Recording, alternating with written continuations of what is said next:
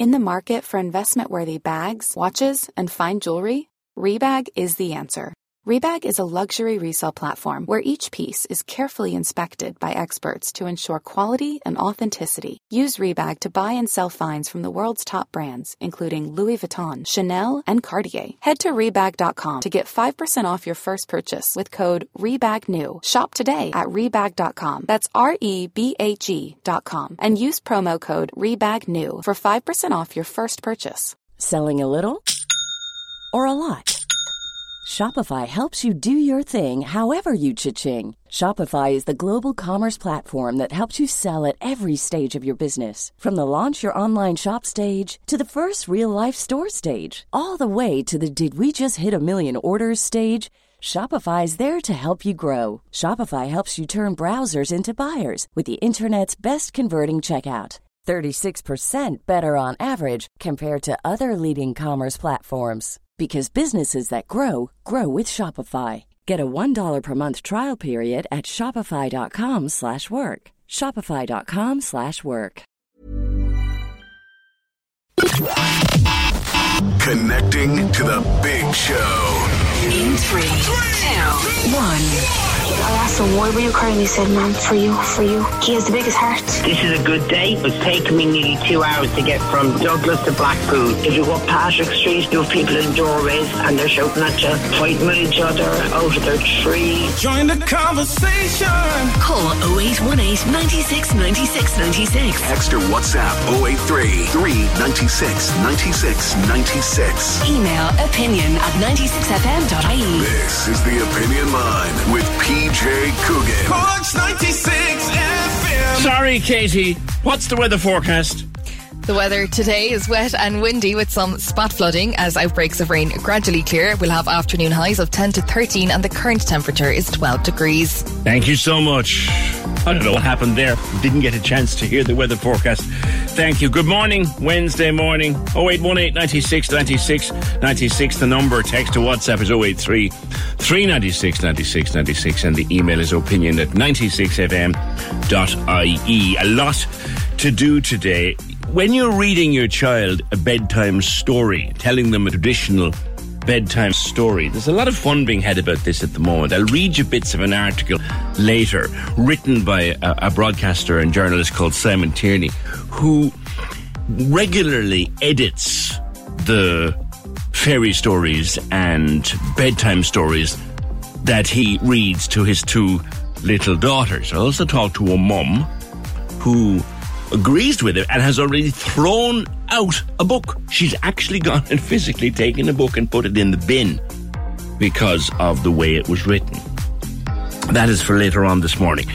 What on earth was happening up in Knocknaheeny last night? I started to see these videos floating around on my socials in the evening time, and I thought they were coming from somewhere else other than the north side of the city. And then, God, Knocknaheeny, where they come? What the hell is going on up there? What on earth? Did you see it? Were you sitting in your front room or bedroom looking out at what was going on? If you were an eyewitness, or just send me a voice note or a text or whatever. What was it all about? They're saying in the Examiner, Liz Dunphy is writing in the Examiner, that it was reportedly an anniversary gathering for a young man who had died tragically, and that had been organised in advance, and then mayhem erupted. Now, whether or not the two are connected, they don't make that point in the Examiner. They say a car crashed and went on fire and fireworks were set off, and that the fireworks were allegedly aimed like missiles at the guards and at the emergency services and first responders, etc., etc. The Gardaí issued a statement. As usual, it's just the very basics that you get from the press office, confirming they attended the scene of a single vehicle road collision around 20 to 8.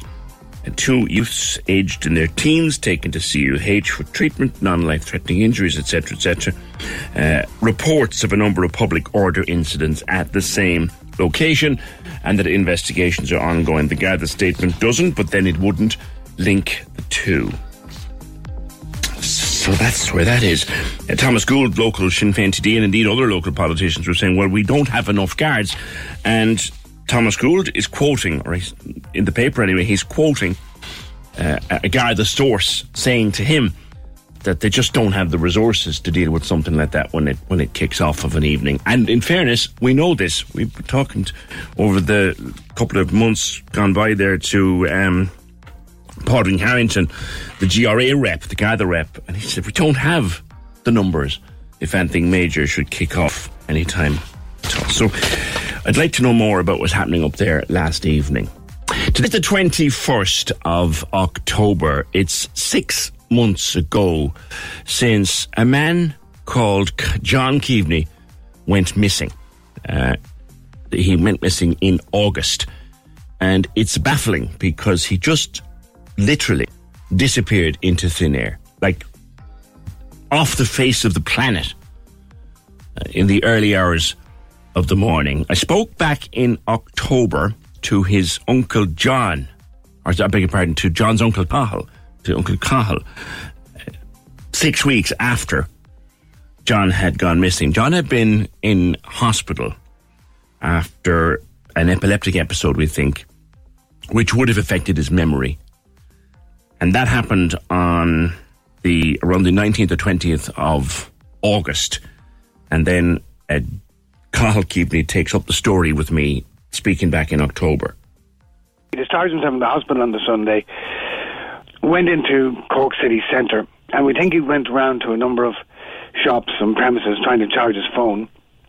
And due to his disorientation, somehow ended up near the Centre Park Road, near the Circle K station, near the Albert Road and the Centre Park Road at around about 1:20 on the morning of Monday, the 21st of August. He was a major music fan, and one of the things we think he may have been doing is, again, with the disorientation and not really knowing where he was or who he was even, he obviously somehow had a recollection about being in Cork and maybe being at the Marquee in Cork, because he used to go to a huge number of concerts there. He walked down the Centre Park Road, and the next possible sighting we have of him is walking past Páirc Keeve on the Marina Walkway there at around about 1:30, 1:40, again on the early hours of the Monday morning. And was that picked up on somebody's CCTV call? It was? This is the key to everything, PJ.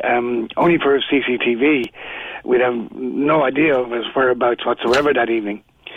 So CCTV is actually crucial to helping us find John and to know where he is. So where's the last CCTV sighting of him then?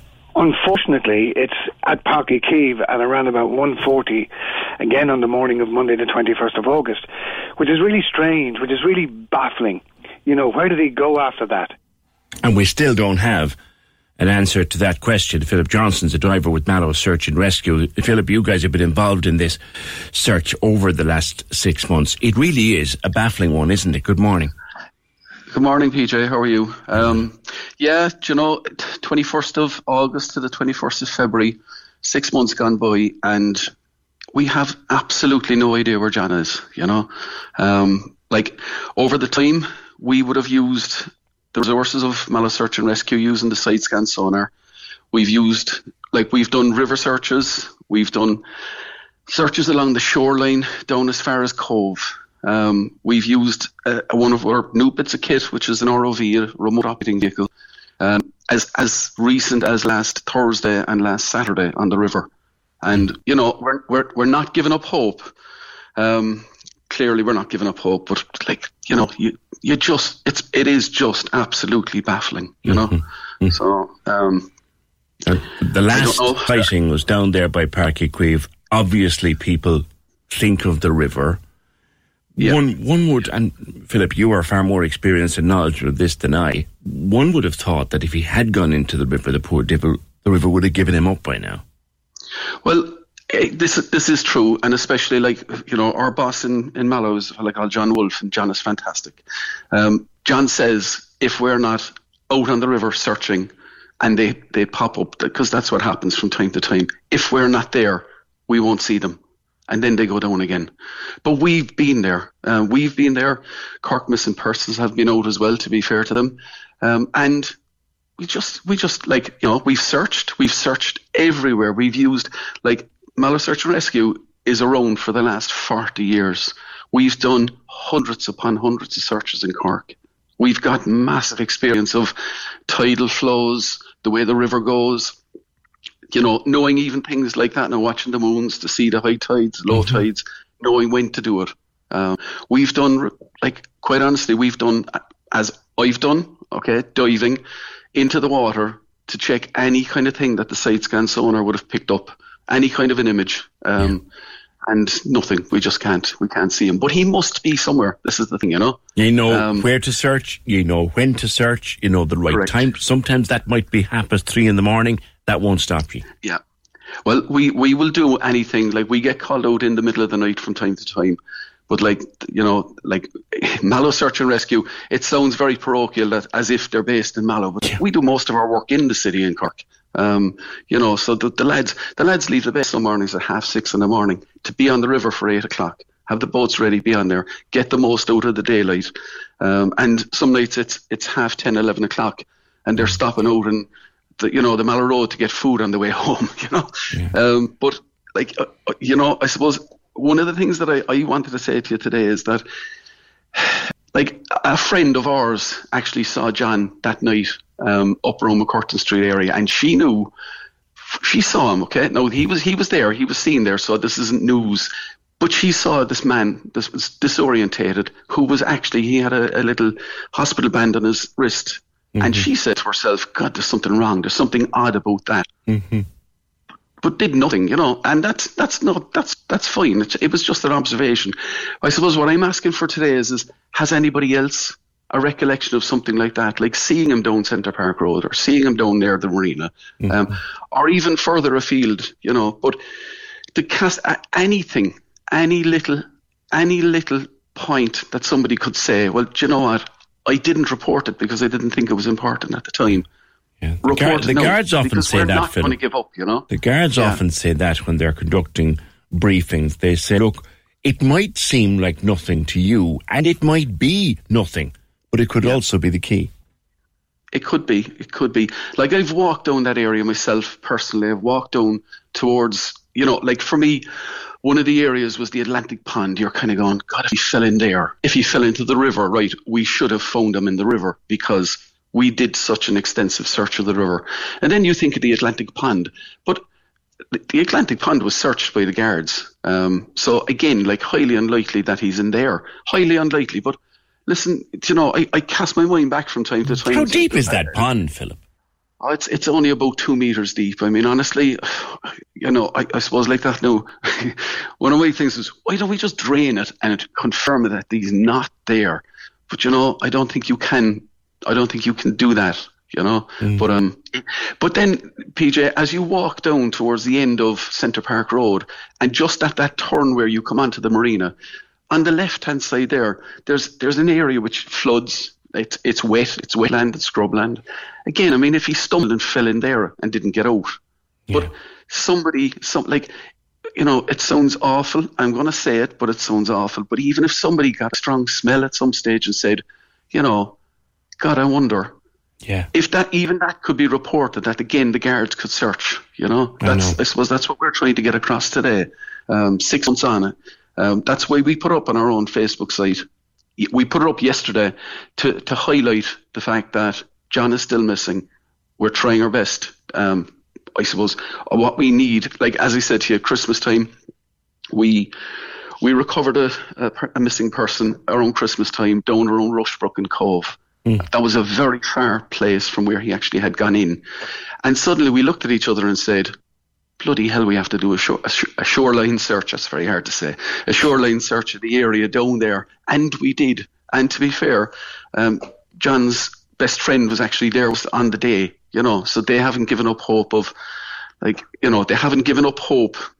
They're hoping that he'll be found one way or the other, I suppose, is really what it is. One theory at the time when I spoke to Cahill, and that was quite a lengthy interview, they just broadcast a clip of it there, was that because he was disorientated, he mightn't even have known who he was. He could have wandered and could have just been found by someone and helped Someone would have given him money thinking he was a vagrant. But again, they wouldn't remember. Oh, sure, I remember that. You know? Yeah. I mean, have we given up hope, any hope, John, or Philip? Have we given up any hope of finding him alive at this point? Okay, without a body, you have to cling to the hope that he's still alive. You do. You have to cling to that hope that somewhere along the line, like Katrina Toomey inside has been excellent with Cahill and the family, the Keaveney family, and you know they've. I know they're very, very, very close, as they are with us. They're lovely people. The Keaveney family are just lovely, lovely people. I spoke to John's mother at a mass, actually, in the penny dinners at Christmas time for John, for the people that actually were looking for John as well. And like, she just looked at me. No, I don't want to say she was an old lady, but you know what I'm saying. I do, this lovely, mature, older woman, and just said, "Where did he go to?" I go to bed every night saying, "John, where are you?" You know, it must be a living nightmare for him. But there is always that hope that you're right. Somebody may have given him a spin and is still looking after him and not knowing, not knowing who he is or what he is. But that's, I suppose, look, that's highly unlikely. I know. It's highly unlikely. I suppose. Well, you have to. You know, there was a lady who walked out of a nursing home in Bray a couple of years ago, and there was a big search at the time for her. And 2 or 3 years later, she was 100 yards away from the nursing home in shrubs, in a grown areas, in a wild kind of area like that. No, she had been there the whole time. So shouldn't gone far. John could be at the back of the Parky Queeve area, just waiting to be found. I take it, Philip, that the new ponds that are down there where the swans are swimming and all that, that's all been trawled and searched and everything. Again, we didn't do it, but we were assured that the guards did. And I've met one of the guards one day in town. I was chatting to him and he said, yeah, we've been out there, I was part of the search unit. So they have searched all those. And around the park, at least there used to be, when I was young fella, maybe it's gone now, but there used to be, in connection there with the Atlantic Pond, there used to be old drains and gullies and they'd be covered over with green slime. Are they still there? They would be, yeah. And again, I mean, the danger would be that he was swept into that. But again, PJ, that's the speculation. There's so many places that he could be. And I suppose listening to Cahill when he was on with you the last time, he was kind of appealing to people, look, go out into the sheds and the outhouses or the areas that you don't kind of check very often, just on the odd chance that he went in, took shelter, and God love him, maybe succumbed. Yeah. But I suppose that is still the case, because he has to be somewhere. And he'd had an epileptic episode. If he got another one, he'd have lost control. He could have fallen anywhere. Yeah, anywhere. I don't know, did you see the CCTV at the Circle K station the night that he went missing? Did you? No. He was very unsure of himself and his feet as walking. God love him. I watched it and it was painful to watch. I believe he was actually trying to charge his phone in the petrol station at the pump. I mean, that's how kind of disorientated he was on the night. So and like that. No, I mean, there was a series of events that if he was trying to charge his phone, clearly he had the presence of mind that he wanted to contact somebody. Well, he had been in contact, I think, with the family, and again, he had been in contact when he was walking on the McCurtain Street, but the phone died. So, there's been a series of things that happened along the way, like the fact that when they looked for CCTV, when they started trying to find where did he go to, a lot of the CCTV had been scrubbed after X amount of days. I think it's 30 days. Happens. It does. I mean, like that. So they've been very unlucky in trying to find him, but somebody may know something small, and I suppose that's really what we're asking for again today. No matter how insignificant, how you could have been down there, you could have been walking a dog, as sometimes people will take a dog for a walk at weird hours of the day and night, and you might have seen a man early in the hours of that Sunday morning, and you might have said, poor old dude, he's pissed now, he'll find his way home eventually, kind of thing. Correct. Anglesey Garda Station, they're looking after it. If they get called, they'll follow it up. And there's no one going to laugh at you if it's nonsense. There's no one going to laugh at you if you're sending people. If you think you saw, just no matter. As guards have often said, I always remember the great Con Cadigan, now retired, used to say when he was doing press conferences, he'd say, "It might be nothing to you, but it might be everything to us." That's exactly really, you know what? No, that's exactly what I was hoping to say to you today. Was anybody that says, "I thought I might have seen him, but look, Jesus, it could have been anyone." Even to report it, because it might steer us in a different direction. It might steer the search for him in a different direction. PJ, last night I was with some of the Mallow search and rescue people. We were doing diving training down in the MCI, the deep pool down Ringaskiddy. Yeah. We were actually still talking about John. You know, we still, like, if we got a call tomorrow to search a particular area, we'd be there tomorrow. Yeah. You know, we're not going to give up. This is something, Philip, isn't it? That when you're in that line of work that you do, you take this personally. This is very personal to you, Anna. Yeah. Like, we're all volunteers, okay? I mean, that's what we are. We're volunteers. We give up our time to do this stuff. And you want a successful outcome. You know, you're out there, and some days it's absolutely lashing down on top of you. I mean, God love us. Going back to, do you remember when the Middleton flooded? Was it the 7th of October or something like that? 17th of October, yeah. It's that kind of way. I was actually on the river that morning when it was pelting down because there was a missing person. Yeah. And I remember thinking to myself, what am I doing here? You know? But this is what we do. Somebody had to be out searching. You talked about the technology that you have, which is fantastic. Yeah. Kate is saying, wouldn't it be even better if things like those hospital bracelets had some way of tracking them, RFID or Bluetooth or GPS or anything like that? You know, PJ, like, honestly, I can't understand how the man was able to walk out of that hospital. You know, I mean, I suppose that's for another day. But you know, yes, I mean, at this stage, somebody should have a bracelet. Don't they do it for kids? Baby bracelets, don't they? As in, don't they have a monitor on baby bracelets in CUMH? You can find your phone. Baby. My daughter's 12,500 miles away right now, and I know exactly where she is because I can find her. That terrifies her, does it? No, fair as she set it up. But come here, back to poor old John. Hopefully someday there'll be some little clue. Just something that we were talking about in the office, Philip, and I want to throw it out there to you because, and we've talked about it more than once, and we've said, should we mention it on the air? And this is, it's a thing that gets a name of a 72-hour challenge. Mm-hmm. Teenagers I know about it. Going missing and turning up almost exactly 72 hours later. Yeah. Is that going on, or is it just nonsense? Is that actually happening, Philip? Well, listen, I suppose, you know, one of the things that I was going to hope to ask you today is that people that are listening would actually get on our Facebook page and like our Facebook page, because we only put up about 2 posts a week, maybe 3 the odd week, okay? But I went off Facebook. I finished with Facebook. I was done with it.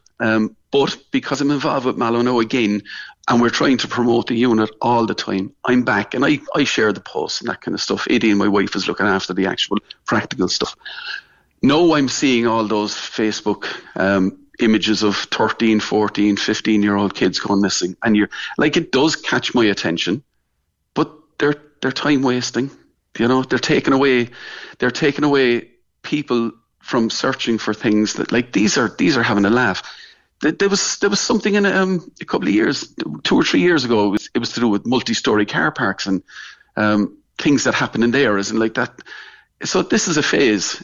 Hopefully it'll pass relatively fast. Mm. Wasn't there a punching one again at another stage where people were just digging each other? One punch. Because the guards. If you just work in the media, you know that the guards are sending out notifications nearly every day of missing teenager here, missing teenager there, concern for a teenager, as there would be. And they're from all over the country. And let us say, some of them are legitimate, very legitimate. But some of them, you can almost predict the hour. They'll turn up now. Yeah. Some of them, it happens more than once. Like, there seems to be a cohort out there just messing, which is not right. Look, that too will pass. It's just, you know, we have some of our lads, like in Mallow Search and Rescue, like we have about 25 members in the unit. There's a couple of our guys kind of very aware of what's going on when those posts come up. Because somebody will say, there's somebody missing from, we just say, no, Wilton, there's somebody missing from Wilton. Yeah. I know the story behind that. This is it, this is that, and that. And we kind of go, right, so it's nothing to do with us. But we get called by the guards, or family members. So, that's the way it kind of operates with us. So while that is going on in the background, and it is taking away some of the work from the likes of the guards, have to search these guys out, I suppose, and keep finding or trying to find them.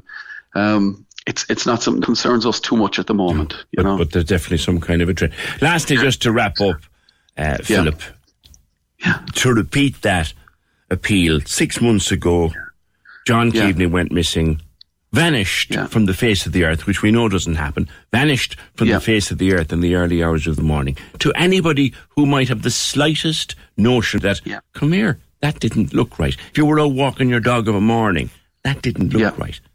Yeah. I mean, he might have sat down somewhere, and then again, he could have gotten a spin. Somebody could have picked him up, and maybe we're searching in the wrong place altogether. He might have gotten a spin somewhere. Somebody saw him and said, look, where are you going? I don't know. Look, I know that Cahill, when he spoke to you, mentioned that they had a sighting out towards the Airport Road. That's right, yeah. I don't know if it was confirmed, but they certainly... See, that was the thing. And again, John's friend, when I was speaking to him around Christmas time, he said, he had walked the path from Centre Park Road area out to the area by the Kinsale Road, and he said, look, I was going well. I was plodding along well, and I would have barely made it in the time scale that between the time he was seen at Centre Park Road and let's just say by the Airport Road. Yeah. But again, look, if the family thought for a second that he was after getting on a plane and going somewhere and that he'll turn up, maybe he's in Norway or something. Do you know? That's a hope that they have. I suppose we just need to bring it back and ask everybody. 6 months is a long time ago, but I mean, 6 months was last summer, during the summertime, long evenings. Somebody may have seen him, and that could actually steer the direction, the search in a different direction, I suppose, and that's what we're hoping for as well today. All right, Philip. And as we say, you guys will go any minute or hour of the day or night, any day of the week, you'll go and follow a lead. Thanks very much, Philip Johnson, the diver with Mallow Search and Rescue. It says Mallow, but they go everywhere. And thank you guys for your service and for your work. And indeed to the other search and rescue groups around. Thank you all for the work that you're all doing to find others. And in particular, to find John Keaveney, who went missing 6 months ago, and there is no sign of him whatsoever. 0818 96 96 96. Join the conversation. This is the Opinion Line. With the Furniture Centre, Watercourse Road, Blackpool. For sofas, beds, kitchen, dining and mattresses. Over 45 years in business. TheFurnitureCentre.ie. Cork's 96 FM. Cork's Gold IMRO award-winning sports show. Right here, right then.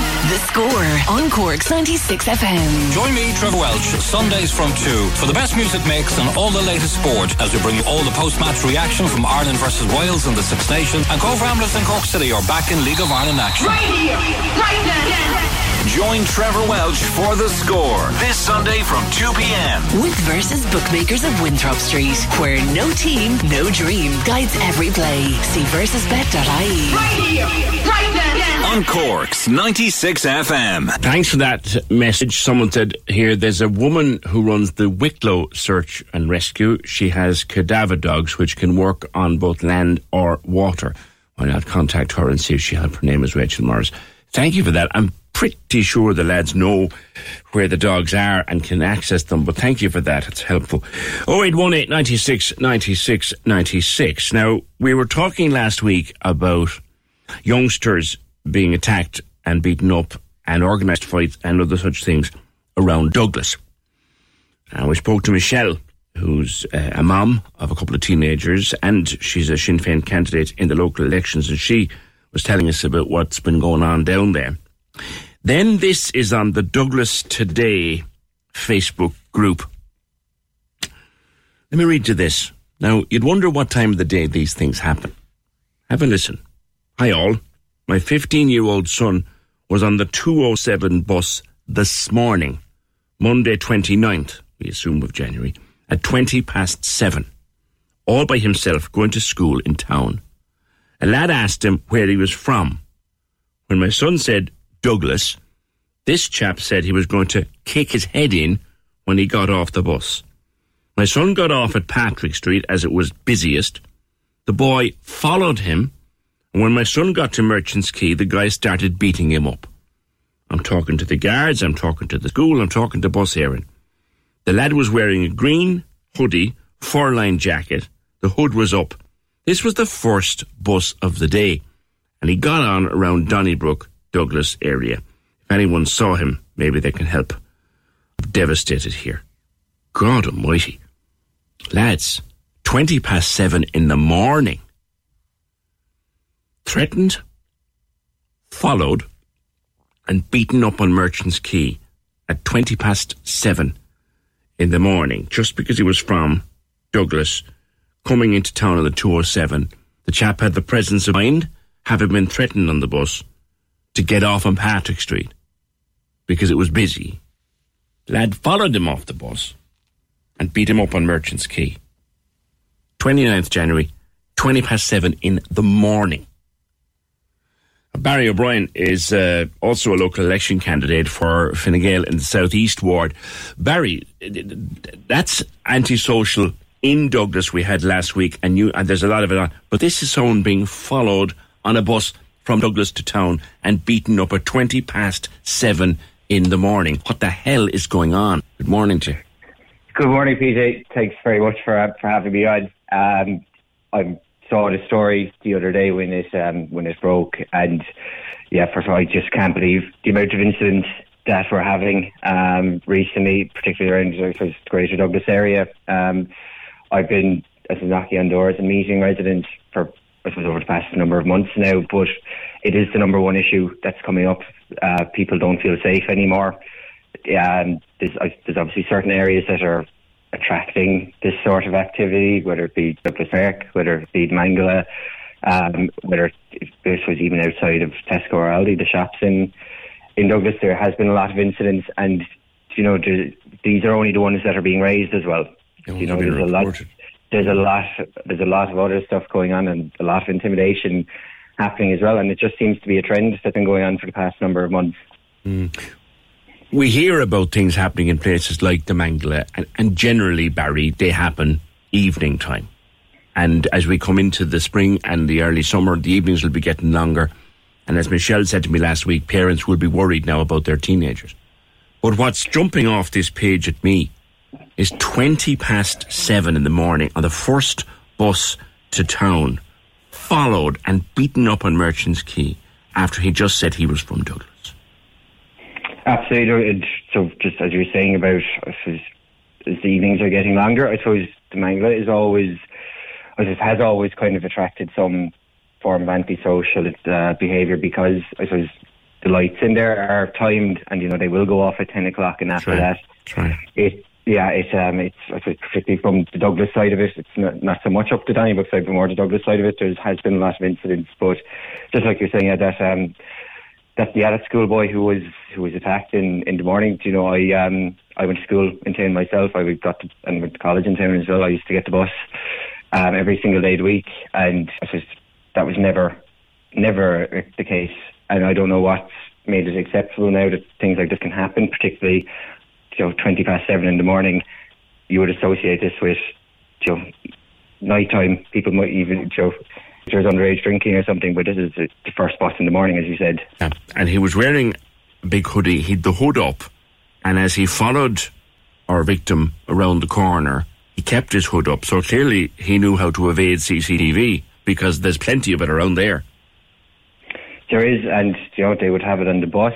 There would be houses even up in Donnybrook where he apparently got on the bus as well, and the town as well would be covered with CCTV. So he definitely, I suppose in a lot of these cases it's not their first time either. Yeah. They do know how to avoid it, or sometimes it doesn't even matter. They don't even care if they get caught.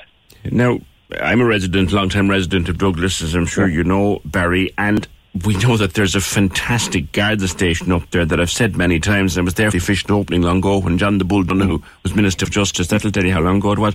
I remember thinking at the time the FBI who'd be proud of this place. And yet there don't be a sinner in it half the time. Most of the guards are out in Toker, and it has to be said, the youngsters know that. Absolutely no. Something I've always believed in. I've lived in Douglas my entire life. I think it is a disgrace that that station, it's only open 16 hours a week over 7 days. It's 4 hours, 4 days a week. It's open. It's not good enough. People know that. And when it is open, it's probably somebody in there doing some admin. They're not actually, there's no guards around Douglas on the beat. I don't remember ever seeing any guards around Douglas on the beat, to be honest. You might see a squad car driving in and out of the station, but there'll never be somebody on the beat. It's just, I suppose it's a shame, but it just highlights, I suppose, the lack of resources that we do have. And that is something that has to be addressed. Like you said, what's the point of having that station if we're not going to fully man it and have it up and running? It might as well be closed down. If it's open for 16 hours a week, that's barely enough time to sign a few passports. Barry, this is going to be, I know Michelle was a candidate that was on last week, and you're also a candidate. This is going to be a big local election issue in the area. It is, and rightly so. If you don't feel safe where you live, then, I don't know what other issues would top that, really. This is going to be something that is coming up on the doors anyway, and people are scared to go out, whether if there's elderly people living alone that are scared going out, and there's also people afraid about their kids going down to Douglas, which, I suppose it always would have been an issue, but it never would have been as bad as I've seen it now, and people are rightly concerned about it, and absolutely something will have to be done. All right, Barry, thank you. That's Barry O'Brien, who'll be a Fine Gael candidate in the local elections in the South East Ward. Someone said it to me, or asked me, the last week or so, we heard us talking about this. PJ, you live in Douglas. Is it gone very rough? Is Douglas... It would seem to be Douglas has gone very rough.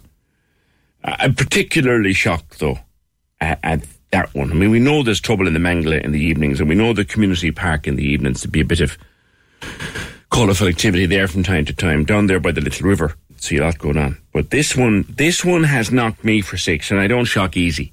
This stage I've seen pretty much everything.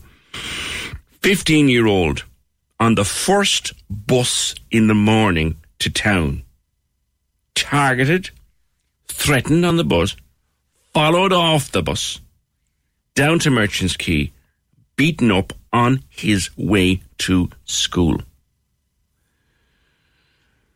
I wonder how he is. That was the 29th of January. If his mom or dad listening, I'd love to know how he is. And do you know any more at this stage? If you found out what happened. 0818 96 96 96. We've a serious problem. Kate wonders, why does everything have to be centralised now to Toker? With modern technology, they should be able to coordinate people with phones and all of that. Bill says that man has a terrible cheek. Isn't his party in power, and have been for the last couple of years, and indeed since the foundation of the state, they've been in power a lot of the time. Fair point, Bill. Fair point. Barry's a new candidate. I suppose he's young and fresh and wants to bring new ideas to it. But look, at the moment he's just talking as well like a Douglas resident. Same as Michelle last week, talking as a Douglas resident with 3 teenage kids of her own. Do you know? But I take your point, Bill, and thank you. 0818 96 96 96. Join the conversation. This is the Opinion Line. With the Furniture Centre, Watercourse Road, Blackpool. For sofas, beds, kitchen, dining and mattresses. Over 45 years in business. TheFurnitureCentre.ie. Cork's 96 FM. The Word is your chance to win free money on Cork's 96 FM. Listen to Lorraine and Ross in the morning and all day to play our big cash giveaway. We've taken banter bits from the breakfast show and bleeped out a word. It's doing my head in. I'm actually going to start crying. I'm going demented with this. All you have to do is tell us the word. Tell us the word. For your chance to win the cash. Listen after 8, 11, 2 and 5 weekdays to play The Word. The Word. Only on Cork's 96 FM. Join the conversation. Text or WhatsApp 083 396 96 96. This is the Opinion Line with PJ Coogan. Cork's 96 FM. Now, there's a little girl in Youghal. She's very, very tiny. She's only 2 months old now, and she was born 6 weeks preemie, so she's really only a few weeks old. Her name is Hayley Ray. She was born on the 29th of November of 2023, and she has a number of very serious heart conditions, and her family have launched a GoFundMe because she needs a lot of medical treatment. Now, look, there's a lot of these out there. We don't do them all. But, Kelly, we said we'd focus on your one for a few minutes this morning. How is Hayley Ray as we speak? Good morning. Good morning, PJ. She's okay.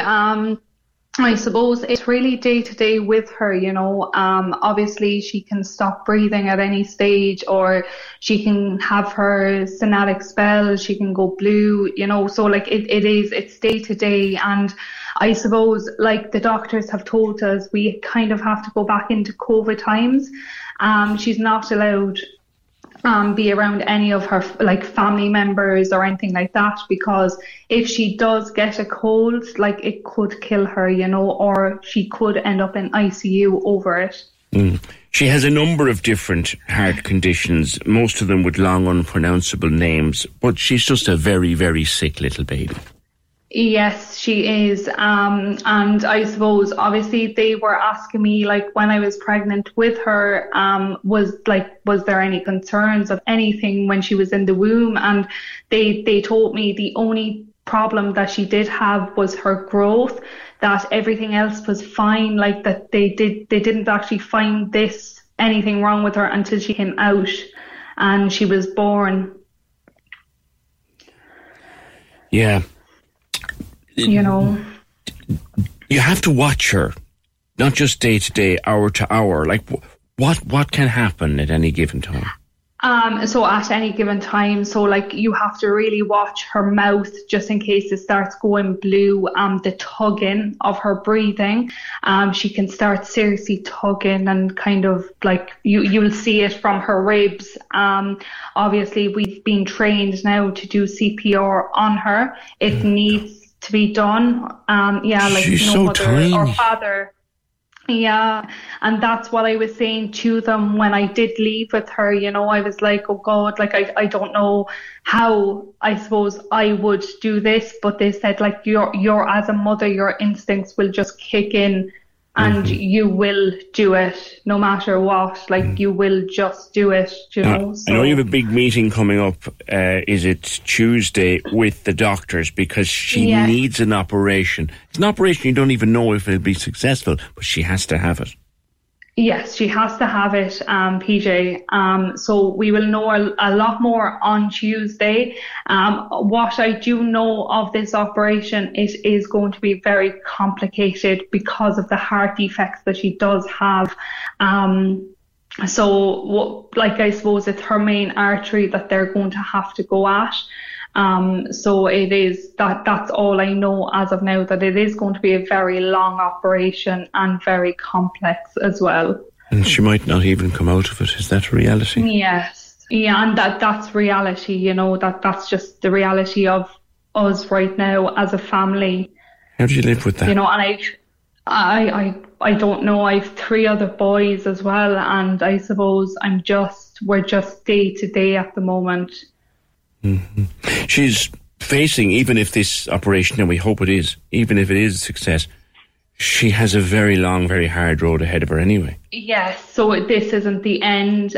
This won't be the last operation. As she grows, obviously your heart grows when you're a child. So whatever tubes or anything that they do have to put into her heart, they will eventually have to be changed, PJ. So I'm just trying, I suppose for myself now and my family, I'm just trying to get to the operation date, as the doctor says, as safely as possible for her right now. You'll have this meeting Tuesday, but so far, and we know that there's no words to describe how brilliant the doctors are in Crumlin. They work miracles every hour of the day, not just every day of the week. And Incredible. I've met him. Yeah. Yes. And what's he saying? He's kind of saying, I suppose, I can do this. It's risky, but I can do this. Is that what he's saying to you? No, No? not really. He hasn't, like, the words haven't came out of his mouth yet that, okay, we're able to just bring her in and do this. No. They do really need a big meeting about this. That meeting obviously is held on the 27th. Okay. So whatever is going to come out of that meeting, I did ask him straight out. I said, like, is she going to need this surgery? And he said yes, without a doubt, she needs surgery. And it's obviously going to be open heart surgery. So they keep her sedated then as well afterwards, like, so she'll be in an induced coma as well. Wow. So she'll be in Crumlin for a long time. Yes, yeah. You're going to have to go there and pretty much stay there, aren't you? Yes, so myself and my husband, we're like, we have 3 boys at home, so our plan as of now is we're going to do the first kind of week together, just to know that she's stable and she doesn't take any turns and stuff. And then obviously when I have to start coming home to the boys as well. Yeah. How old are they? 7, 5 and 2, PJ. And 2 of them have autism, but one of them is severely autistic. So we kind of have to, we couldn't leave them for long. 7-year-old even, has he any understanding of what's...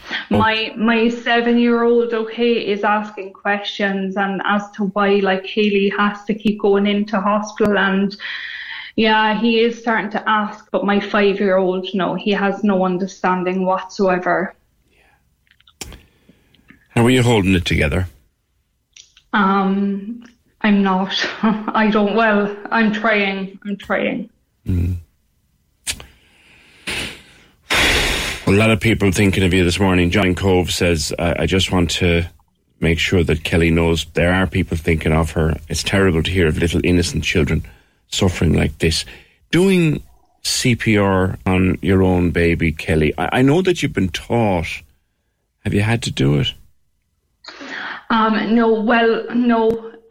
She came out of hospital from the NICU, actually, and obviously she was on her heart failure medications, like such as diuretics and stuff. And 2 days after we had her home, now the doctor did say to me before leaving, he said, I will give you 48 hours at home with her and that be it, like, you will be straight in. And he wasn't wrong. She took a bad turn on us at about, I think it was 2.5 days we were home.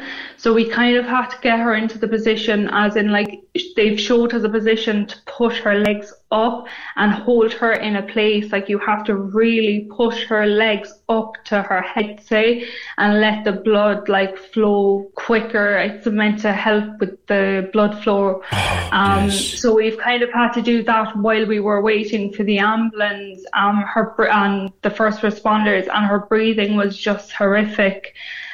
So obviously we did spend a lot more time in hospital then after that episode. Yeah. You have to bend her little legs up, right up, so that takes the blood out of the legs and keeps all the blood. Oh my God, the thoughts of it. The thoughts of it. So you kind of have to keep the blood flowing until somebody gets to you, such as first responders, ambulances, or... we're never allowed to just get into a car and go. We were told that's the one thing never to do. Okay. One of us work with her and the other then just call the ambulance, and yeah. Whoa. Now, if she can have this operation and if it's a success, will that end the need to do terrible things like that, or is it just the beginning of the road? This is only the beginning of the road, PJ. Yeah, it's only the beginning for us, yeah. Who's looking after you, and what's your husband's name? Aaron. Aaron. Who's looking after you and Aaron? Ourselves. My mother, she's been amazing through this. We were just trying to get by now day to day, PJ, and I suppose I had loads of people asking me to set up a GoFundMe just so they could help in any little bit, and normally we don't, PJ, it's not something we do, but like, I'm out of work he's out of work, and obviously that is a struggle right now for us. Of course it is. With none of us working, and obviously with what's going on, neither of us can go back to work just yet. No. Well, the GoFundMe is up there. If you go into GoFundMe and just search for Hayley Rae, that's HAYLEIGHRAE, it will come up. There's about 3,000 in it. This is to get you up and down to Dublin repeatedly, to try to accommodate you, to try to get... She's going to need certain medications. We're going to share that on all of our platforms, our Twitter to start with, and others besides, and people can share it forward, because you're going to need a lot of support. You're going to need a lot of help. I hope that meeting on Tuesday goes well. I hope it goes well. I really do as well. Thank you so much. You look after yourself and look after that gorgeous little girl of yours. Cheers, Kelly. Kelly Keneally. Where do you go from there? 0818 96 96 96. Join the conversation. This is the Opinion Line. With the Furniture Centre, Watercourse Road, Blackpool. For sofas, beds, kitchen, dining and mattresses. Over 45 years in business. TheFurnitureCentre.ie. Corks 96 FM. The lines are live. Hello. Join the conversation. Call 0818 96 96 96. Text or WhatsApp 083 396 96 96. Email opinion@96fm.ie. This is the Opinion Line with PJ Coogan. Corks 96 FM. Yeah, we have shared that GoFundMe to get help for little Hayley Rae and her family.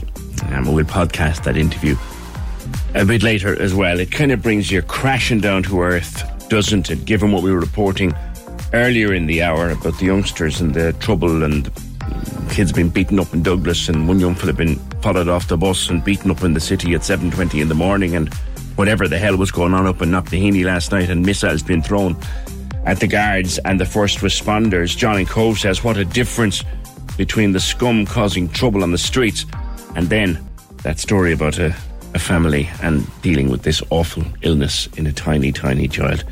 Yes, John, well said, well said. 0818 96 96 96, the number, the text to WhatsApp 083 396 96 96, and the email is opinion@96fm.ie. That is one of the best ways for you to bring something to our attention. If you're a person who listens back to us on podcast, to any one of our, we could do half a dozen or more podcasts a day. And of course, the whole show goes up too. If you're listening back to us on podcast and something comes to mind you'd like to bring up, or indeed if there's something we've completely forgotten that you think we should be talking about, whatever the hell it is, let us know at opinion@96fm.ie. This programme is more about you than it is about us.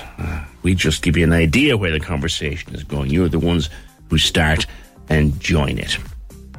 I'm going to give you something now, which is an article that was written in The Examiner by a guy called Simon Tierney. He's a writer and broadcaster, and he has two small children. And I'm going to go through this article without, trying not to at least, pass comment myself. I'm going to throw it open to you. This is for you, particularly if you're the parent of small children who, you know, you like to read them a bedtime story, and you might reach for a classic fairy tale or a classic children's storybook like Roald Dahl, or maybe they're slightly older, Enid Blyton, or the Andersons fairy tales, or the Grimm's fairy tales, whatever they might be. You'd reach for a fairy tale or an old story to read to your children. Simon Tierney has been writing, and this is in The Examiner. He said, when the big bad wolf bears his gnashers and devours Granny, I find myself flipping over the page before my daughter realizes this bloodbath that has just taken place. I've read Little Red Riding Hood to her countless times, but it's one example of many fairy tales that I struggle to relay faithfully during the bedtime ritual. He says, these stories can leave conscientious parents in a conundrum. And Simon writes that he regularly changes stories when he's reading to his kids. He lets out key scenes, he changes certain characters. Some people might think this is unnecessary and say, God forbid, that it's all very woke. Let the wolf eat Granny. It's just a story. But he said that's unhelpful and judgmental, and he believes that what a child hears read to them actually matters. He says there are two stories that he constantly censors or changes for his children. One is Hansel and Gretel. The other is the gingerbread man. He reminds us that Hansel and Gretel ends with Gretel shoving witch into the oven. In other words, the story ends with an elderly woman burning to death. He refers to the gingerbread man and says that the wolf gorges on our hero, a sudden, brutal, and it leaves the reader bereft. He says, I can't find a way to tell this part of the story to a 3-year-old without it being very upsetting. He's not finished yet. He moves on to other stories like royal figures, princes and princesses, how they're always heroes. He talks about the classic version of Cinderella, which was written in 1697 now, he says, that the prince rampages through the city, trying the glass slipper on any woman he sees, in the assumption that he can marry whoever the shoe should fit. And he says this is the arrogance of monarchy, but it's rarely questioned. And he says, despite the fact that many of us have an aversion to monarchy these days, a lot of our little children are pretending to be princesses, and they play dress-up and put on tiaras. And he says this comes back to fairy tales and how those characters are portrayed. There's more. Snow White is described as having lips as red as the rose, hair as black as ebony, skin as white as snow. In the Rapunzel, she's beautiful and blonde, and of course, she's saved by a prince. Snow White is a damsel in distress brought back to life by a charming prince. Problem is this, he says, I don't want princes and princesses to be my children's role model. There's a little more. Bear with me. He says the portrayal of girls and women in some fairy tales is outdated, and it doesn't adhere to what he says are contemporary values of equality. And then he says, when I tell my children the Cinderella story, the prince isn't a prince, just a regular layman who happens to own a huge house through his own hard work, rather than royal privilege. Okay. Now, others will argue that he is sanitizing traditional children's books. He doesn't agree, because there are certain books that many people just simply wouldn't dream of showing to their kids nowadays. Look, as I said, I've done my best to pass no comment on this. It certainly is a talking point, though. Do you, would you, should you take the fairy stories and old tales that we've been telling our children for generations? He reminds us in the article that Cinderella was written by someone called Charles Perrott. No, I haven't heard of them. They're probably not raised again. In 1697. That's a long time ago. Should we be changing them now for a more modern world? I'm going to throw the lines open to you on that. I will be talking to Alexandra in a little while, and I know, I'm told, because she sent us a picture of it, she has thrown a book out already. So I'll take that call in a wee while. But Joe, Joseph, morning, sir. Good morning, PJ, my friend. How are you? I'm very well. What do you think it is? Coming in this morning, I was thinking, oh my God, are people gone crazy changing fairy tales? Because that's what they are. They're actually fairy tales. It's not true life, you know what I mean? Mm. And, you know, Jack and Jill going up the hill, fetching a pail of water, all those things. But there that you were saying is about the wolf, I was getting a bit of the heebie-jeebies myself. I suppose, you know, there is... You know, it's constantly, if you tell the child maybe before you tell the story, this is a fairy tale, this isn't true life. But I don't know, I think, to me, there is room for doubt now, which I didn't have before, because I was in the bookstore yesterday, a woman brought up the same topic. I said, you the boy in the radar, I know your eyes. Oh, she said, the world has gone mad now, they're trying to change fairy tales. She says, for example, or Simon says, for example, Hansel and Gretel ends with an elderly woman burning to death. You wouldn't look at it that way, would you? No, because I always saw her as the baddie. So it was a good ending, you know what I mean? They got rid of a bad person. Now, swallowing poets and Granny, I'm not so sure. And what the wolf was doing in wearing women's clothes anyway is another thing. But sure, you know what I mean? It's I suppose swallowing Granny getting a hatchet is quite severe to a child. Because I even know as a child, I fantasised about being a prince. For instance, I had a king and the whole thing, and I thought... Yeah, he has a real problem. He has a real problem with that, where he quotes Snow White and Rapunzel, both saved by handsome princes. Yeah, but isn't that just a fantasy? And isn't it a great fantasy to have if you're in a sad situation at home or something like that, and you can get lost in that fantasy?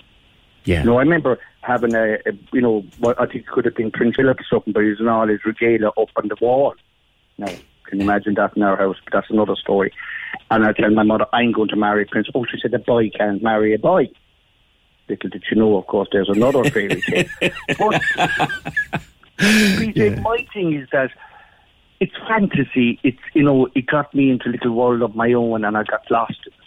Yeah. And I don't think, a child dressing up and pretending she's a princess is any harm. Because when she gets to teenager, she faces the real world soon enough. You know what I mean? Yeah. Yeah, and there's a thing, Joe. The real world is not a nice place. And if children want to go to certain happy places when they're little children, who cares if that happy place isn't true? That's what I say. My sisters always tell me she had a fantasy about that too, that she would belong to somebody else and they'd come and rescue her and she'd live happily ever after. From reading stories, she got lost in storybooks as a child. She loved fairy tales. And I certainly think, it's...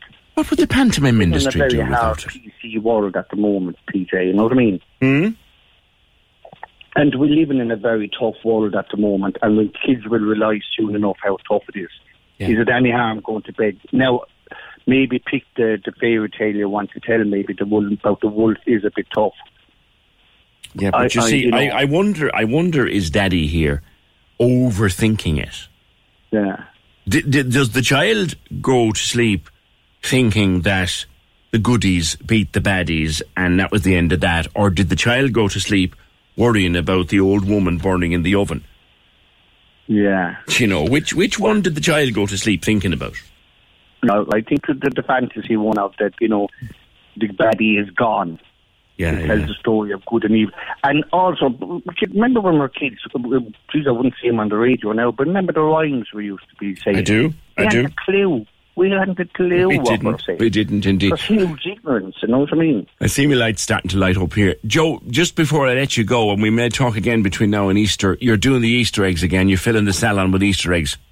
The usual, PJ, yeah, we're taking collection here for Dale House, Coonley Refuge, Penny Dinners, and there's one or two schools that we look after too. So anyone that wants to drop us in a few Easter eggs, we'd be delighted. All right, good man. And we'll talk more between now and Easter about that. The great Joe Byrne from Joseph's Hair Salon in Glasheen. Just wanted to kick that one off with Joe. Another one that Simon Tierney writes about in his article is the Richard Scarry stories. Now, pretty much everyone's house had a Richard Scarry book in it. And he wrote wonderful stories about animals. And he gave the animals names and voices. Wonderful, colourful, beautifully written stories. But Simon Tierney has a big problem with that because in his Mr. Piggy stories and Mrs. Piggy stories, they eat sausages. And he finds himself explaining to his children that this isn't really sausage at all. Because this is cannibalism. Okay. All right. Your thoughts, please, on it. Mary Higgins, good morning to you. Hello, how are you, PJ? What would you like to say? I just think it's stark raving mad. These stories are an essential part of bringing up your children. They teach them imagination. They teach them about danger. Even whoever watched Chitty Chitty Bang Bang, Chitty Chitty Bang Bang and that child catcher did more for stranger danger than any child protection thing that you ever saw your man catching. It's actually a fantastic idea. Yeah. Yeah. So, they're talking there about Little Red Riding Hood. What did she do on the way through the woods? She told the wolf where she was going. Mm-hmm. And he was there waiting for her when she got there. Mm-hmm. So don't talk to strangers, keep your mouth shut and go about your business. You know what I mean?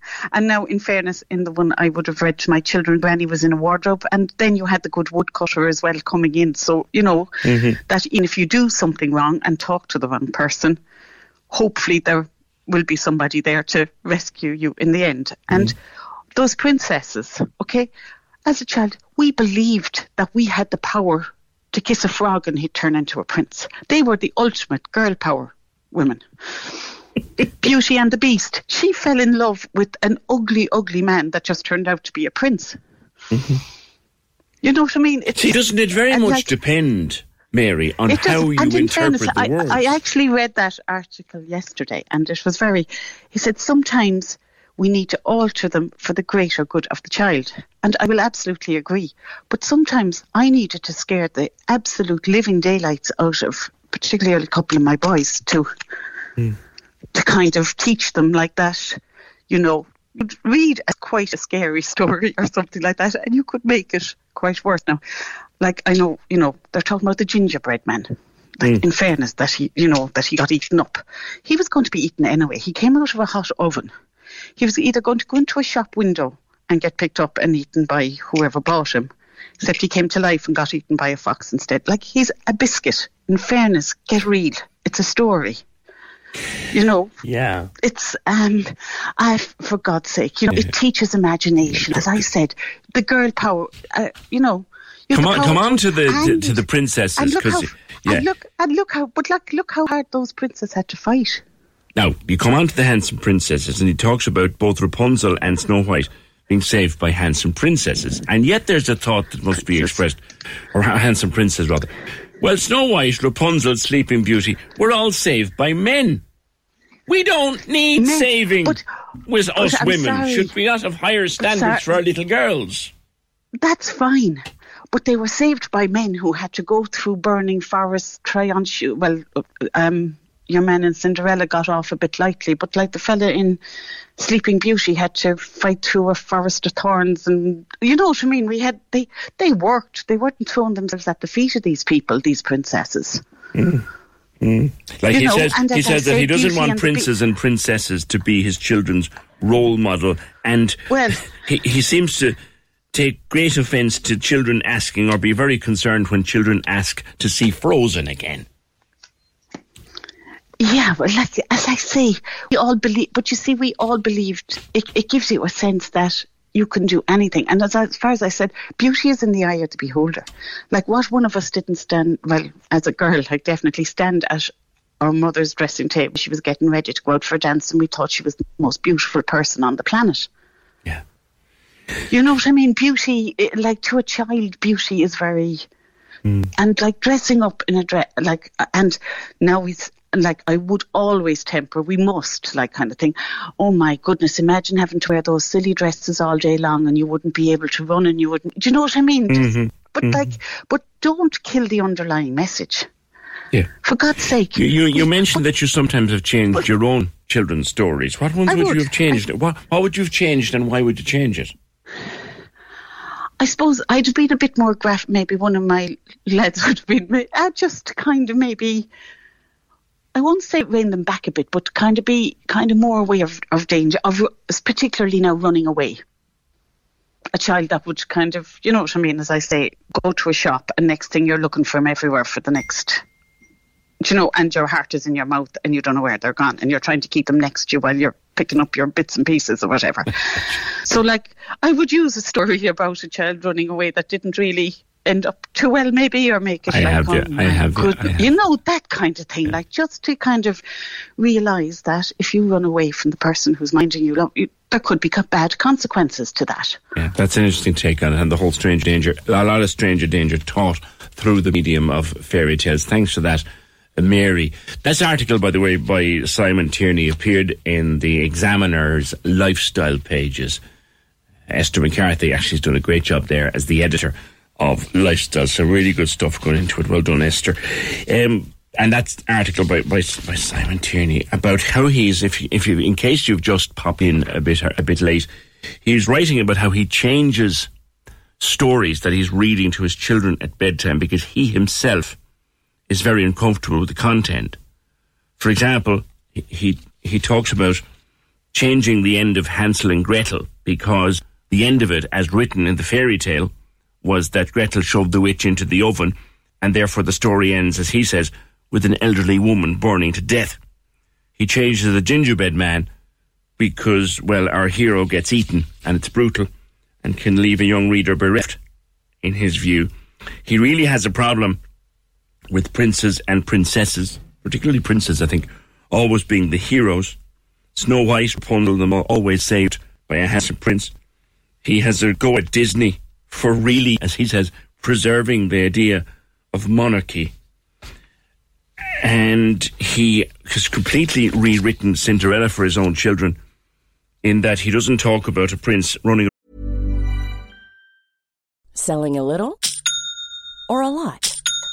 Shopify helps you do your thing however you cha-ching. Shopify is the global commerce platform that helps you sell at every stage of your business. From the launch your online shop stage to the first real-life store stage, all the way to the did we just hit a million orders stage. Shopify is there to help you grow. Shopify helps you turn browsers into buyers with the internet's best converting checkout. 36% better on average compared to other leading commerce platforms. Because businesses that grow, grow with Shopify. Get a $1 per month trial period at shopify.com/work. Shopify.com/work. Even when we're on a budget, we still deserve nice things. Quince is a place to scoop up stunning high-end goods for 50 to 80% less than similar brands. They have buttery soft cashmere sweaters starting at $50, luxurious Italian leather bags, and so much more. Plus, Quince only works with factories that use safe, ethical, and responsible manufacturing. Get the high-end goods you'll love without the high price tag with Quince. Go to quince.com/style for free shipping and 365-day returns. Around the town with glass slipper, trying to fit it on every woman he sees fit, in the hope he can go and marry whichever one he chooses that the slipper fits. That's how he thinks of it. He says, no, this is just a man who, through hard work, an ordinary fella who, through hard work, has built his own big house and his own big business, rather than royal privilege. But he's still running around the town then, isn't he? Trying on a glass slipper on unsuspecting women. I'm taking your thoughts on it and doing my level best to keep my own out of it, because it's a long time since I read my children fairy tales, to be honest. Fairy tales, says this message, have really been softened up in the past few hundred years. The real ones were beyond belief how graphic and how violent they were. So anyone giving out about wokeness has already engaged in it by reading the stories that they think are the original. Don't put an adult mind into a child's imagination, says Lisa. Yeah, and I'm thinking, Lisa, even though you're only 3 or 4, you know, don't you, that it's all a story, a fairy tale, once upon a time?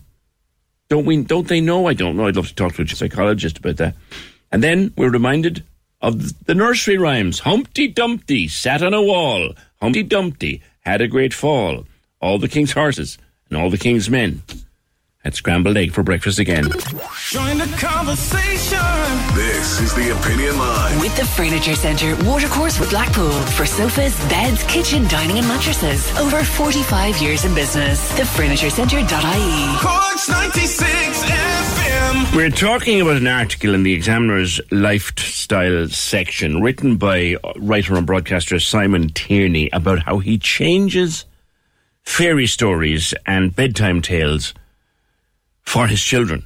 He doesn't read them as they were written. He feels that there's a lot wrong with them, the way they were written. So he changes them to suit the values with which he wants to raise his children. It's one particular one that I like in the article. I don't like it. It just jumped out at me. He said, we love Richard Scarry's books. Now, they're beautiful books about children, for children, about animals with voices and lives, and they're lovely.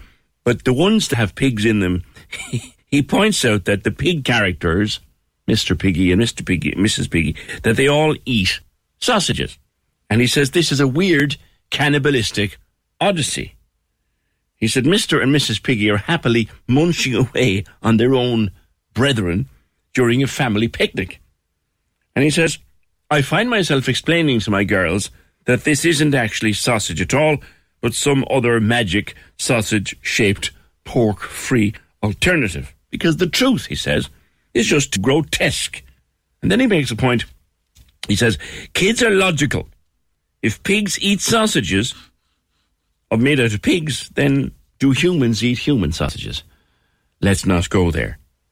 Now, my one point I'll make there is I don't think anybody was going there, Simon, until you went there, and you forced the rest of us to go there. But there you are. Your thoughts are welcome at 0818 96 96 96. Now, Alexandra, you've gone so far as to already throw out one of your children's books. Morning. Hi, PJ. Good morning. How are you? Yes, I recently threw away a book because I don't like throwing stuff away. I usually give them to charity and stuff, but I just didn't want that book to end up in another child's hand because I saw the ending of it. It was very unsuitable for a child or even for like a young adult because it was a classic Little Mermaid tale, but the ending was a twist. Now, I understand that not everything has to have a happy ending. However, this was like a very clear allusion to suicide. Basically, and on the last pages, she's very distressed and very upset because the prince left to get married with somebody else. Yes. It was like her life is not worth living anymore. Yeah, and I have failed. The last page, as you sent it to us, said, I have failed, thought the Little Mermaid, tears streaming down her cheeks. Come to us, sang the ocean's spray. Forever, whispered the foaming surf. The sea rose up around the Little Mermaid and she disappeared into the welcoming waves. What was particularly wrong with that, Alexandra? I thought it, to me at least, it sounded like a clear reference to suicide. But a mermaid is from the sea, so the sea was inviting her home. It is, however, at that point, like if you read the book, at that point she was a human, she was no longer a mermaid. So it was after she was transformed into a human. She was a human. She tried to pursue her love with the prince. Of course. She did not succeed. She was still a human. And they said, come back to us, and she, the human was lost. Human, so you decided you didn't want your little girl to read that? She was actually very upset herself. She said, oh, why, where, what, because she was familiar with the classic one, let's say. And this is a new version of it, yeah? Yes. And I understand not every tale has to have a happy ending or... Like, I don't want to create that illusion that, everything in life is pink and fairy tale-y and whatever. Understood. However, I just thought it was it was unsuitable for a small child. And there's many books that I read the article and it was talking about these parents altering the stories for their kids when they read them. And I do the same. I must be honest, I do the same. Like there's many things that I alter for if they don't align with the values of my parenting. For example, and would you align like a classic story like, say, Little Red Riding Hood? Yes, I would. Why would you? And that's a tale, as they say, a tale as old as time. Why would you change that one, Alexandra? Again, because I think it's a lot of unwarranted violence.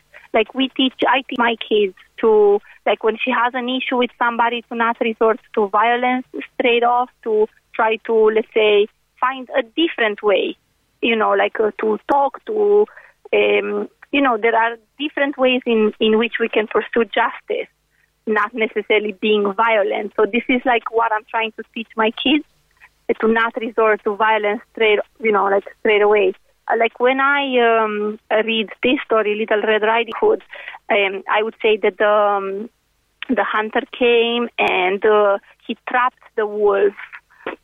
He brought him back to the forest, Do you leave out all the classic lines about, what big teeth you have, Granny, all the better to eat you with. Do you leave that out? No? No, because I think they find it kind of funny, because it's like, Is this Granny or is this a wolf? But then the hunter comes and doesn't kill the wolf, traps the wolf. Yeah, traps the wolf and releases back into the wild and tells him that wasn't nice and whatever, that kind of. Why do you think that that's better than the original ending, where they all lived happily ever after? Well, they didn't live all happily ever after because the wolf died, so he didn't live happily ever after. I see your point. And you think so, Alexandra, that some of the old stories, written hundreds of years ago, many of them, they're just not suitable for the way you want to raise your little girls. That's it. That's exactly it. And I remember, for example, going to the Panto last year. We went to see Sleeping Beauty. Yeah. And I was kind of nervous and stuff, but I loved what they did with it and how they rewrite it. And basically, it wasn't a damsel in distress sleeping, like with no consent, being kissed, being whatever, and being saved. Like they put a twist on it. Now, I don't want to spoil any surprises if anybody's going to see that. But I loved how they put a twist on it, and she was as fierce as the prince, and she saved him, and I understand.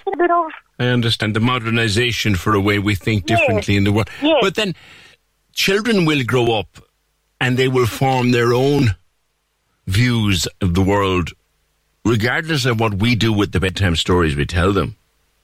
Correct, and I do think that bedtime stories, like with good and bad characters, are important for their development. It teaches kids from a very young age to distinguish between good and bad, and taking good decisions, taking bad decisions. Like they do have a value.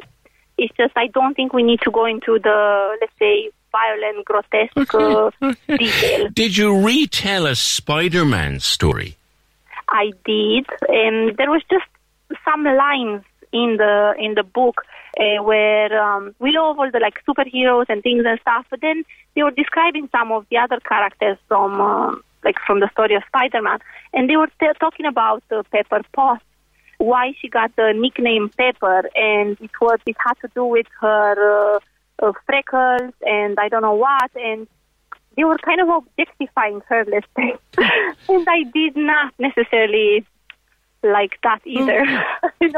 You can say I'm very picky. No, I think you have an interesting take on this. As someone who read bedtime stories to my own children, although it's 20 years ago now, I don't remember changing too many of them, but clearly it seems to be a thing with parents. We'll throw it out there for what listeners think. Alexandra, thank you very much. No problem, PJ. Lovely talking to you. Bye. Bye-bye. Lovely talking to you too. There's a parent who is consciously changing the stories she tells her kids at night and has actually thrown out a book, this modern version of The Little Mermaid, because she felt it was almost promoting suicide. Jesus, PJ, says Anne, your man who wants to change stories should rewrite his own story and just get a life. I'm speaking about Simon Tierney, who wrote the article that started all this in the Examiner, the lifestyle section. He's read too much into it. Feckin' Egypt. I bought 4 DVDs, says Anne, of Frozen. My children watched it so much they wore them out. They're grown up now, but they still watch it. Let kids be kids. And the gingerbread man, he gets eaten, because that's what happens to gingerbread. Mary says, I can't wait to see what your man writes when his daughters are watching Love Island. Give me Frozen any day. Someone else here saying that is helicopter parenting at its best, at its worst. Kids don't pay the blindest bit of attention to the horror element of the story. Their brains are developing. Yeah. One thing that particularly Simon takes on is the whole role of princes and handsome princes coming to the aid of the damsel in distress. And many women would look upon that and say, well, we didn't need saving. We don't need men, let alone handsome princes coming to save us. And I note that Alexander was talking about Sleeping Beauty.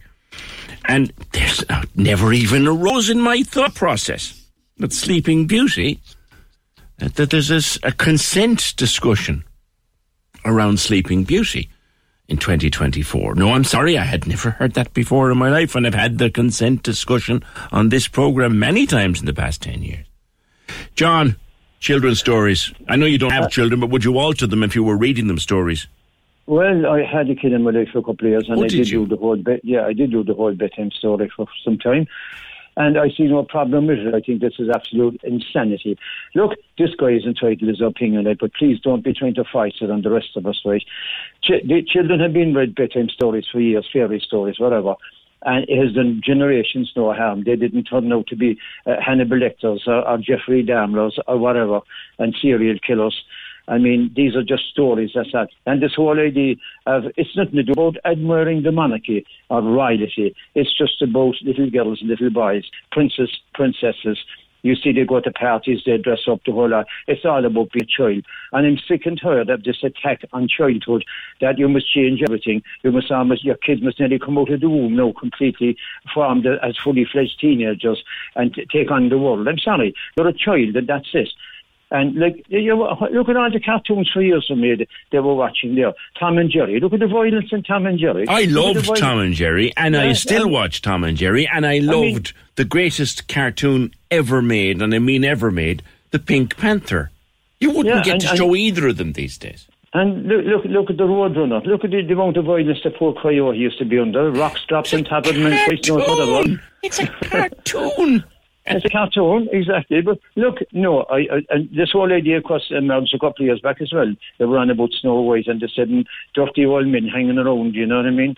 I mean, these were dwarfs, and you shouldn't use the word dwarfs either. Then, of course, but that's how the story was written. But look, that's how Roald Dahl was the same. I mean, they were trying to change his stuff as well. Do you know when Disney put all his money into, it was the first full feature animated film ever made, Snow White and the Seven Dwarfs. And he put so much money into it, and with the backers, PJ, if it didn't work, he was bankrupt. There'd been no Disney. He was sitting at the back at the first public showing, right, with an audience that was invited in. And he was crapping himself because if this didn't work, if the audience didn't like it, he was finished. And slowly, when it came to the scene, when she slipped into the coma, Snow White, and they were all sobbing, the dwarfs around the bed, right? Slowly but surely, a titter emerged around the audience, and he saw women take out their handkerchiefs and start to cry, and he also saw men, and then he knew he was on the winner, and it saved him, came a blockbuster at the time, and it saved Disney. It's a true story, John. It's a true story. Thank you. The other one is the whole, and I did hear it now that I racked my brains, what I loosely call a brain. There was a thing about Sleeping Beauty a few years ago, because it's a very popular pantomime, of course it is. And the thing about a sleeping woman being kissed by a total stranger without her consent, that became a thing in the world of panto. And I know some pantos rewrote it, or some pantomime directors rewrote it for that precise reason of the consent discussion. You kind of wonder, is that taking something a small bit too far? Trish is in London. Morning. Morning. Your thoughts? Right, they're his kids, you do your kids, right? But I think it's a load of BS, to be honest with you. And doesn't this come up it's like an annual story, isn't it? This comes out over and over again, that I'm not going to do this to my kids, and that's my kids. Have you got Disney Plus? I have. When you go home from work today, click on any one of those Disney things, including Aladdin, and there is a warning before the film starts that there's cultural inappropriateness. There might be smoking in something. There might be inappropriate affections. Yeah. That sort of stuff. Yeah. Yeah, we're warning people now about stuff that's 300 years old. I mean, as for the Hansel and Gretel, that poor woman, she builds her dream house and these brats come along and eat it. You know?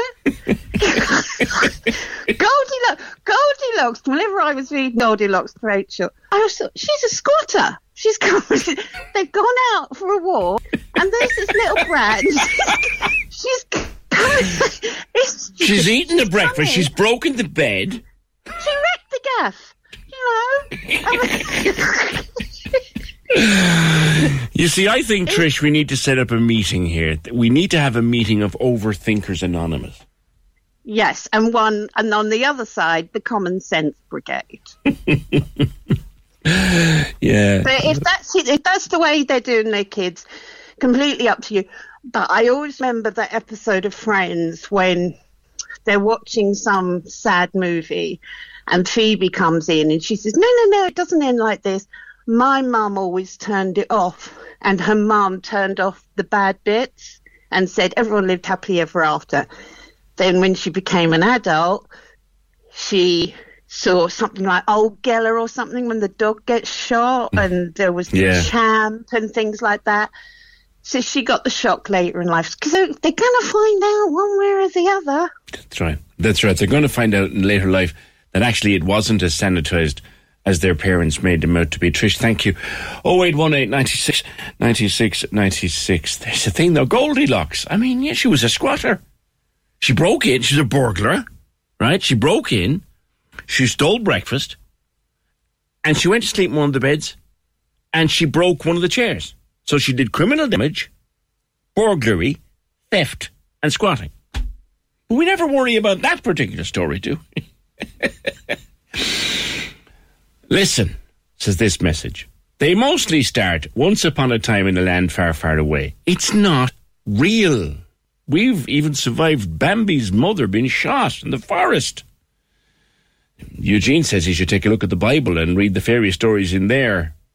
Aaron, I can't fathom parents changing old stories. Is it me, or are we sheltering kids too much? Children don't think like adults. So are we, the adults, the problem? Great sense in that line, Aaron, I think. Children don't think like adults. So why are we trying to put adults' thoughts into their little heads? Which is valid. Jack and Jill went up the hill to fetch a pail of water. But stupid Jill forgot her pill and came down with a daughter. Jer says, oh my God, the PC Brigade strikes again. These are just make-believe. They're just fairy tales. Stop overthinking. Can I read that again? I'll read that again. Jack and Jill went up the hill to fetch a pail of water. Stupid Jill forgot her pill. And now they have a daughter. Join the conversation. This is the Opinion Line. With the Furniture Centre, Watercourse Road, Blackpool. For sofas, beds, kitchen, dining and mattresses. Over 45 years in business. TheFurnitureCentre.ie. Corks 96 FM. Hi there, it's Ryan Tuberty here. Join me every Sunday morning at 10 on Corks 96 FM. Corks 96 FM. There's a mixture of chat, fun, and the best music to kickstart your Sunday, so we'll talk to you then. The Ryan Tuberty Show on Sunday, in association with Hyundai. For every kind of driver, there's a Hyundai. Find yours at Hyundai.ie. Corks 96 FM. Right, we start a new game of the word. After 11. It was guessed this morning on Breakfast with Lorraine and Ross. They had a winner. Dara Cashman guessed that the bleeped out word was listening, which means we have a new one. Now we're going for a hat trick on the Opinion Line. We had 500 on Monday.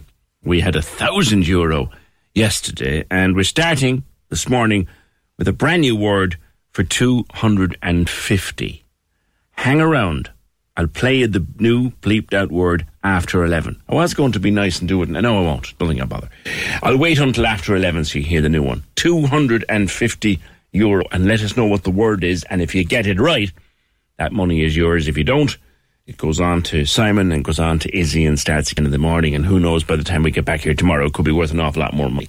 We'll see where it goes. We are going for 3 in a row on the Opinion Line. The winners on the word. So what are your thoughts about sanitizing or changing or altering fairy tales and how children process, or how we think they process fantasy? Like, look, I'm a big child. I still watch Superman.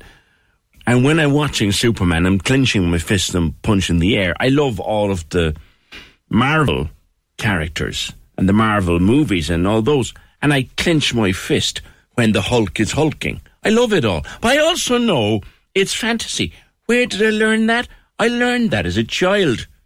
when my parents told me stories, and I learned to tell the difference between fantasy and truth. And I think a lot of people are forgetting that. And it was a great comment we had a few minutes ago. Please don't try to put adult thinking processes into a child's head. You're ruining their imagination. That was from Lisa. Thank you. What about the Tooth Fairy and the man in red coming down the chimney? Will he ban those too or change those stories? Let the children's imagination run freely.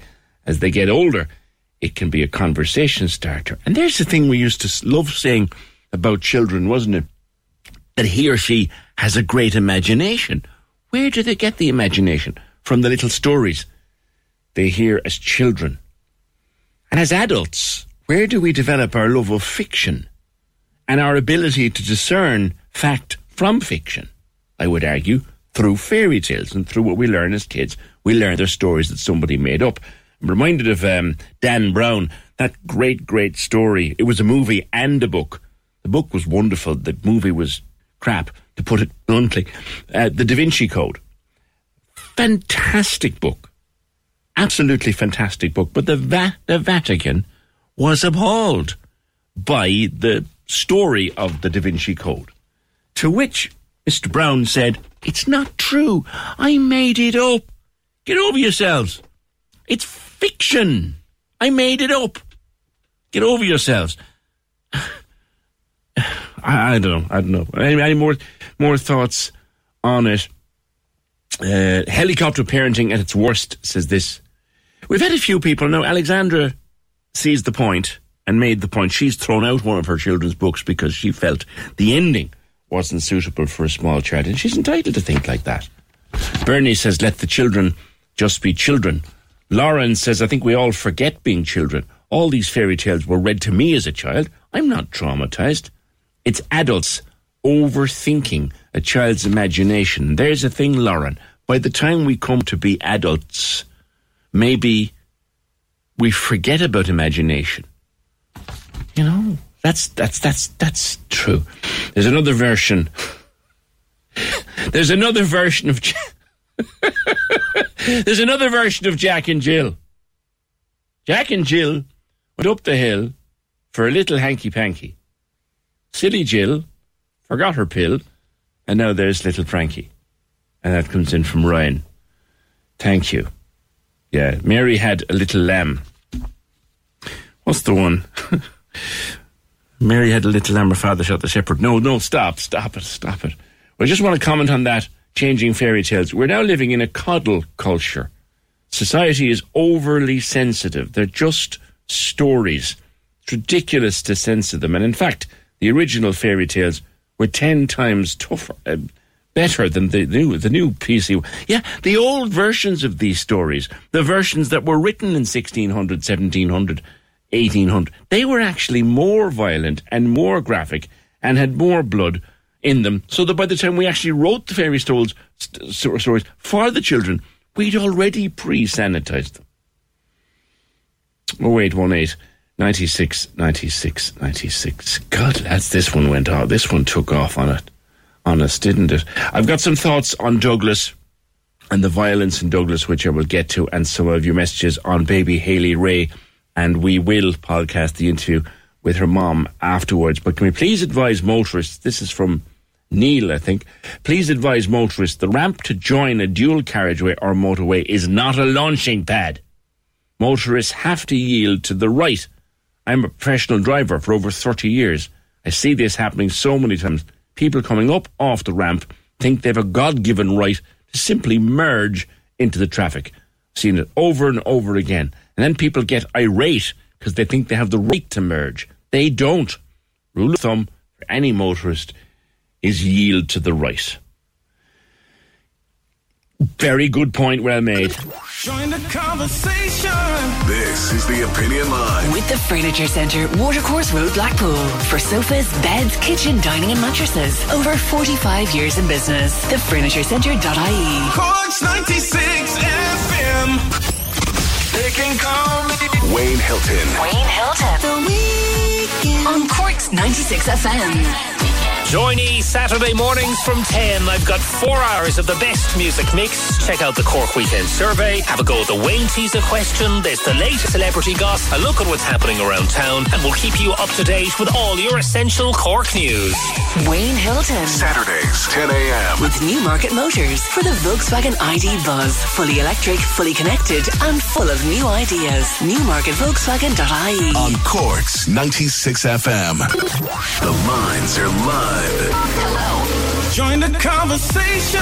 Call 0818 96 96 96. Text or WhatsApp 083 396 96 96. Email opinion@96fm.ie. This is the Opinion Line with PJ Coogan. Cork's 96 FM. If you've any more thoughts on the changing of fairy tales and bedtime stories to suit a more modern world, or as you might see it, the more modern world in which you're raising your children, I'd love to come back to them at 0818 96 96 96. That was a fun hour, last hour, to be quite honest. People sending me in naughty versions of fairy tales and nursery rhymes by the end of it. I knew we were on a winner with that one.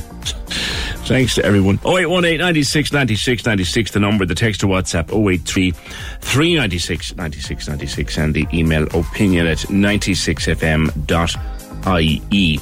Now, I'm going to go to Humphrey. Humphrey, first of all, my condolences on the loss of your mom. And having to go through the last few days must have been quite difficult. But what happened at the funeral that you wanted us to know about? Good morning. Thanks, PJ. Thanks very much for having me on. Sadly, just a brief synopsis. I flew back in from France on Tuesday. My father, who's 92, came out of hospital after 2 months on Wednesday. And in the early hours of Thursday morning, my mum, who's 90, passed away. Oh, God.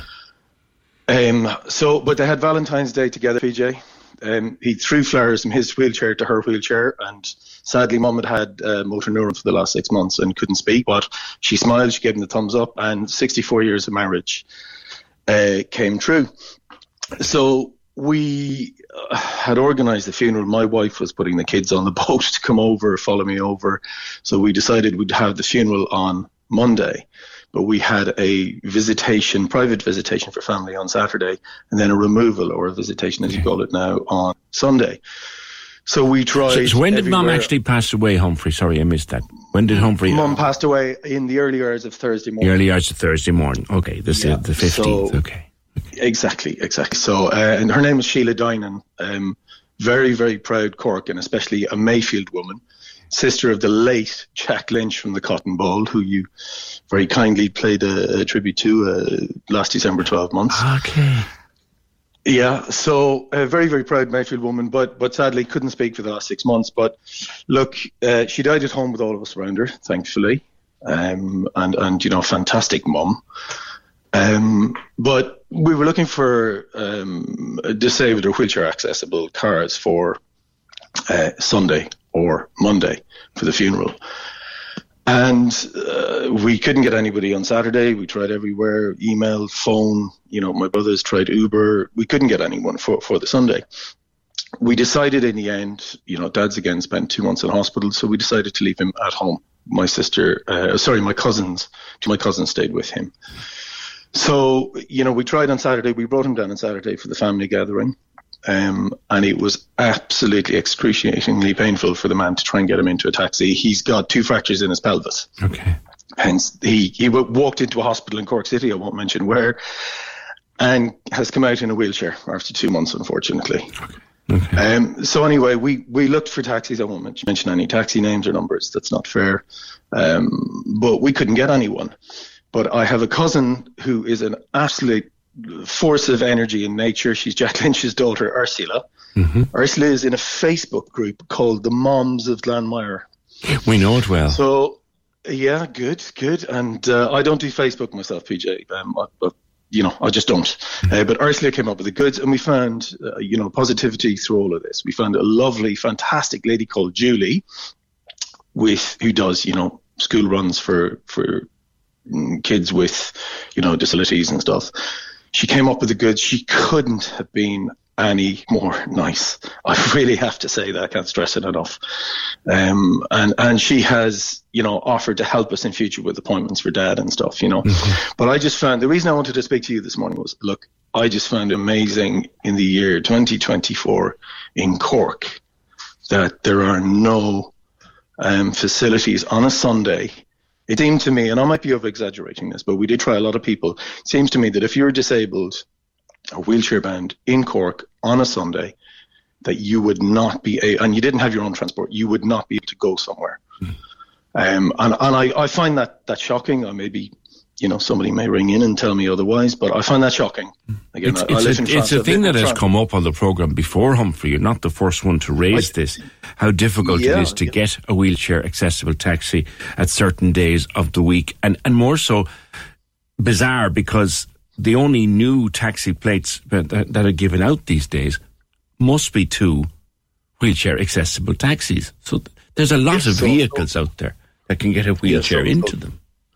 Yeah, and Julie, this lady, has kindly given us some advice about getting a car for Dad ourselves, and the dimensions and all that sort of stuff. But I again thought, yes, like you've just said, that every taxi plate that was, or license that was issued now, had to have disability access or wheelchair access, and it's not. We couldn't get anyone. We ended up actually, for that reason and other reasons, Dad stayed at home. He's 92. Yeah, but that must have been heartbreaking for him, It was. But you know what? Julie turned up. She turned up to the church. The removal was absolutely more than 2 hours down in Northgate Bridge. And then on Monday we had the funeral, and the church in Clogheen was absolutely packed. So a tribute to my mum. But Julie, to go back to the taxi access, Julie turned up, brought him up there, made sure he was okay, then dashed to do her other runs, and then came back and brought him to the graveyard. And, again, a positivity through all of that we couldn't find anybody. Julie stepped into the breach, and she was absolutely fantastic. That's brilliant. But you shouldn't have to go to that kind of trouble, Humphrey, should you? No. You live in France, so what would be the comparison? Well, it would be night and day, really, PJ. I mean, taxis in France are used for medical appointments. That's it. You can't really get a taxi in France like as we would know them in Cork. You can't hail one on the street. They are used for medical appointments, emergencies, or whatever. And look, Cork is different to France. Where I live near Vannes in France, it's different. So I get that. But I just thought in the year 2024 in Cork, I just thought, come on, guys, we need to be doing a little bit better than that. And I may be proven wrong, PJ. I hope I am. That there is somebody out there that says, sorry, you didn't have my number. The other thing, PJ, is actually, if you're a person who is of a certain age, who's not technologically able, I noticed on a lot of the websites that you can send an email or a contact message, but there's no phone number to ring. Yeah. So, a couple of the taxi companies, credit where it's due, did come back to me, and they said, look, sorry, we don't have anybody today. We can't facilitate it. And that's fine. You move on, you move to the next person. But it was just the fact that it ended up where we couldn't get anybody. And trying to squeeze my dad into a Skoda Octavia. He's got 2 fractures on the pelvis and stuff. It's just, it was horrible, So, look, I just wanted to highlight it, and I thank you very much for your time this morning.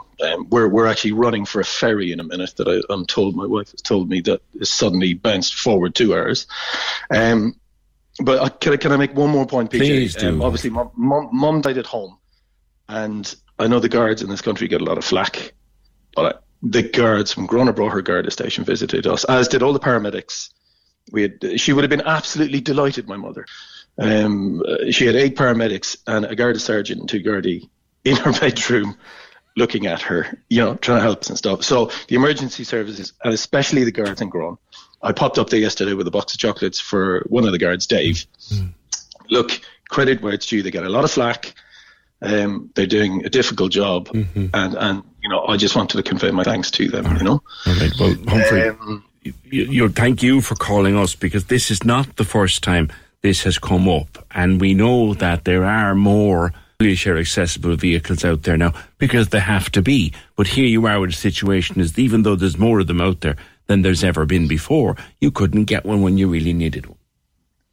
Yes, exactly. You know, and again, look, PJ, I may be proven wrong. There may be somebody out there saying you should have phoned this number or that number, but we did try quite a few, and I thought, you know, we would have gotten, you know. All right. Okay. So, again, how's Dad now? Dad's at home. He's all right. Look, he kind of remembers that Mum is there, and then she's not there, and you know, we're kind of at that, you know. So, 64 years. They've known each other 70 years. Mum's oldest friend was actually at the funeral. They knew each other 86 years, PJ. Get and that is a hell of a long away. time. Yeah. Margaret Dowley or Healy up in Mayfield there, they knew each other 86 years. They walked each other to school on their first day. Good God. So, you know, look, another sort of Cork institution or Mayfield institution gone. But she's not in pain, PJ. She was in pain for the last 6 months. And, you know, everybody who turned up to do the music, Dan Toomey, who's a cousin of ours. Marvellous singer. Super so, singer.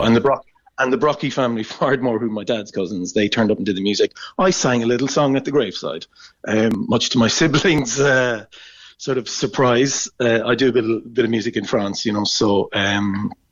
yeah, you know, look, she would have been happy. She's not in pain. But I just wanted to highlight, you know, for Dad missing his soulmate and his partner of, you know, nearly 70 years, married 64.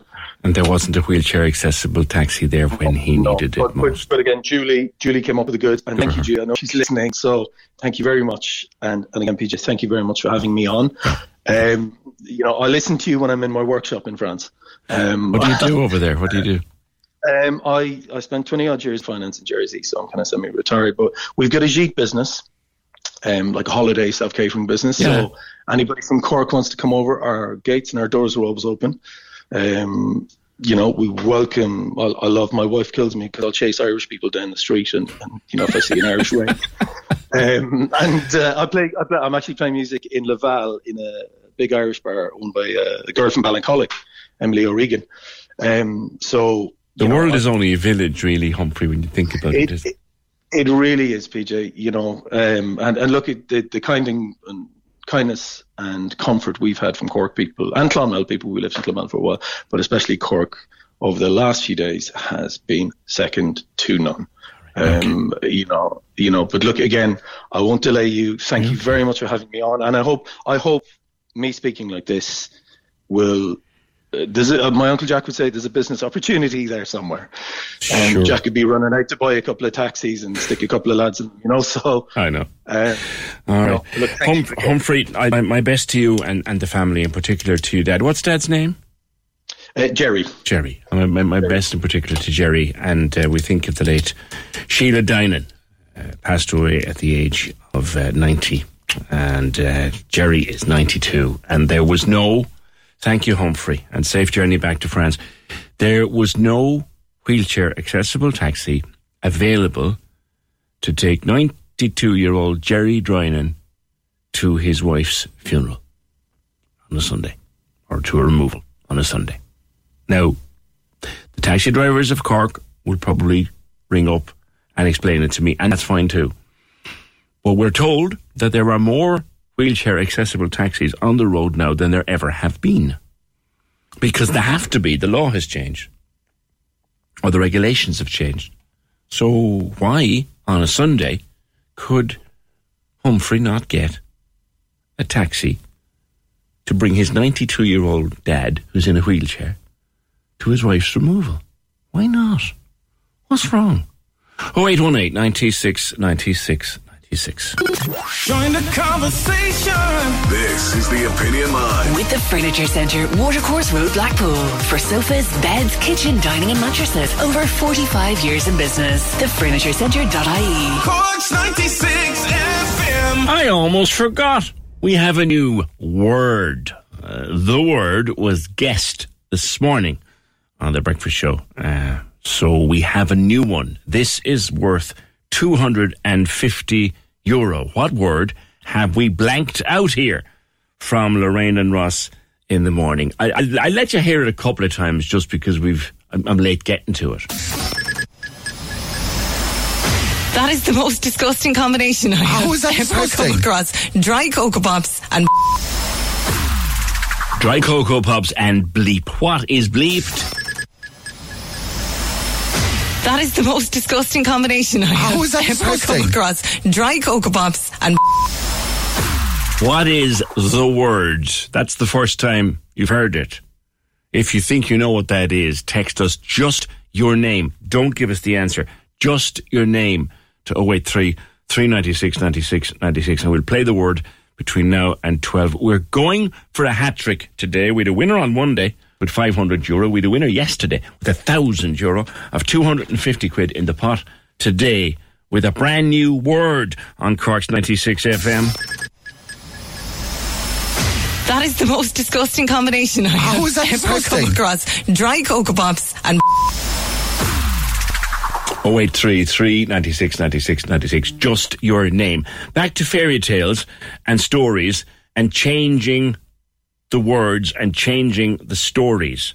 We'll podcast all of that for you a little bit later. Lauren sent a voice note to 083 396 96 96. I think it's absolutely ridiculous.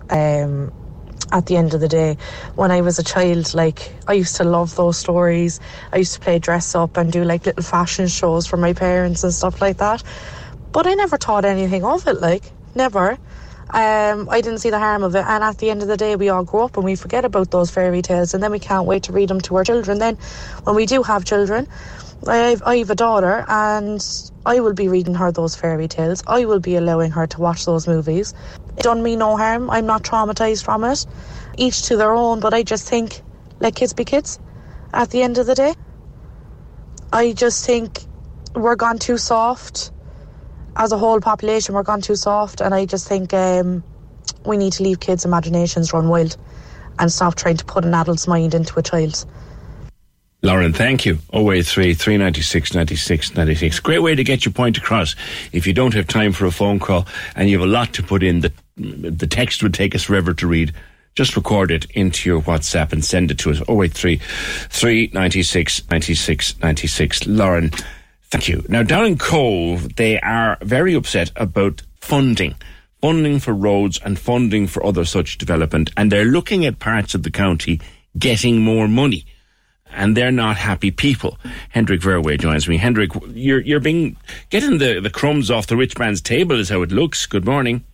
Good morning, PJ. Yeah, we are, and are we even at times, because last week there was Michael McGrath on his socials was telling his constituents that Carrigaline area was going to get €856,000 from the regional, the regional and local road allocation for this year. And one of our councillors in the Cove Municipal District went on her socials and told us that the Photo Road was getting €150,000 and that Kilcoolishall was getting $70,000 for flood relief or whatever. And that was the sum total of it. And we say, what have we done wrong down here? So you got 220,000 total. And I'm just looking down here. Carrigaline Main Street, 50,000. Ringaskiddy Village Drainage, 50,000. Castle Heights, 30. Captain's Boreen, don't know where that is, 10,000. Graball Bay, 400,000. That's down in Crosshaven. Pedestrian Crossing, Ballygarvan, 46,000. Bellevue Road Grange, 125,000. Yeah. And the whole of the island, the Great Island, 220. And the district as well, as far as I can make out. And you dig deeper into the list then, and it gets even more bizarre because there's a road that goes to Oyster Haven, and it says the seawall along Oyster Haven Beach needs some repairs as the road is supported by this wall, and this is the only means of access in and out of this area. And it's getting €40,000 for that, right? The Photo Road is the only road in and out of Great Island, and it doesn't get a crumb, as you say. And I was at an exhibition in what was then the Sheraton Hotel 15 years ago, I'd say, where they were presenting plans for the new Photo Road. And don't get me wrong, I think the Photo Road is actually okay, but what isn't okay is that there's one bridge and there's one road. And if something goes wrong on the Photo Road, like it has done, everything is stopped. You can't get off the island, you can't get into the island, apart from the ferry and the railway. Yeah, we've had that conversation many times, Hendrik. In the case of, say, we had a major emergency and say, as part of that major emergency, the road or the bridge was compromised, be in trouble. Yeah. And it's been kicked down the road over and over again. They're drib-drabbing planning applications for the former IFI Marina Point site in. So they're all going to be bringing lorries in and out because it's not a master plan for the area. They're not going to use the railway, which they should be using the railway.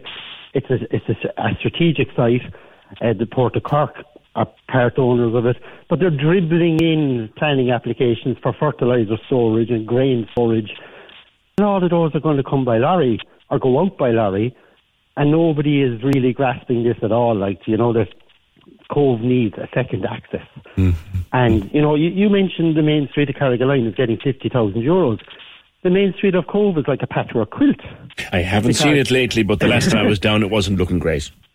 Yeah, because what happened for 20 years, the people of Cove were being told we're not resurfacing the main streets of Cove because Irish Water or whatever was there before them are coming along to put in the main drainage scheme. That was the excuse for 20 years.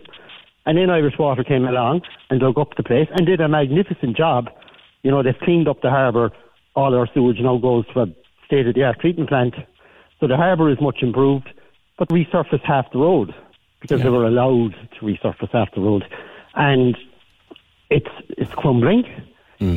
If you dig again into this famous list, the bridge rehabilitation, Farnan's Bridge, is getting €198,000. Mm. There's a crater of a pothole on top of Belvedere Bridge, and it's not getting a cent. Yeah. You just wonder. And on the actual bridge itself. Yeah. That could be the cause of a major accident. Well, you have no choice either to drive through it or drive over the white line, right on top of the bridge. And nobody seems to care. Last year there was an allocation of €42,000 for Belvedere Bridge. I didn't see any work on Belvedere Bridge last year.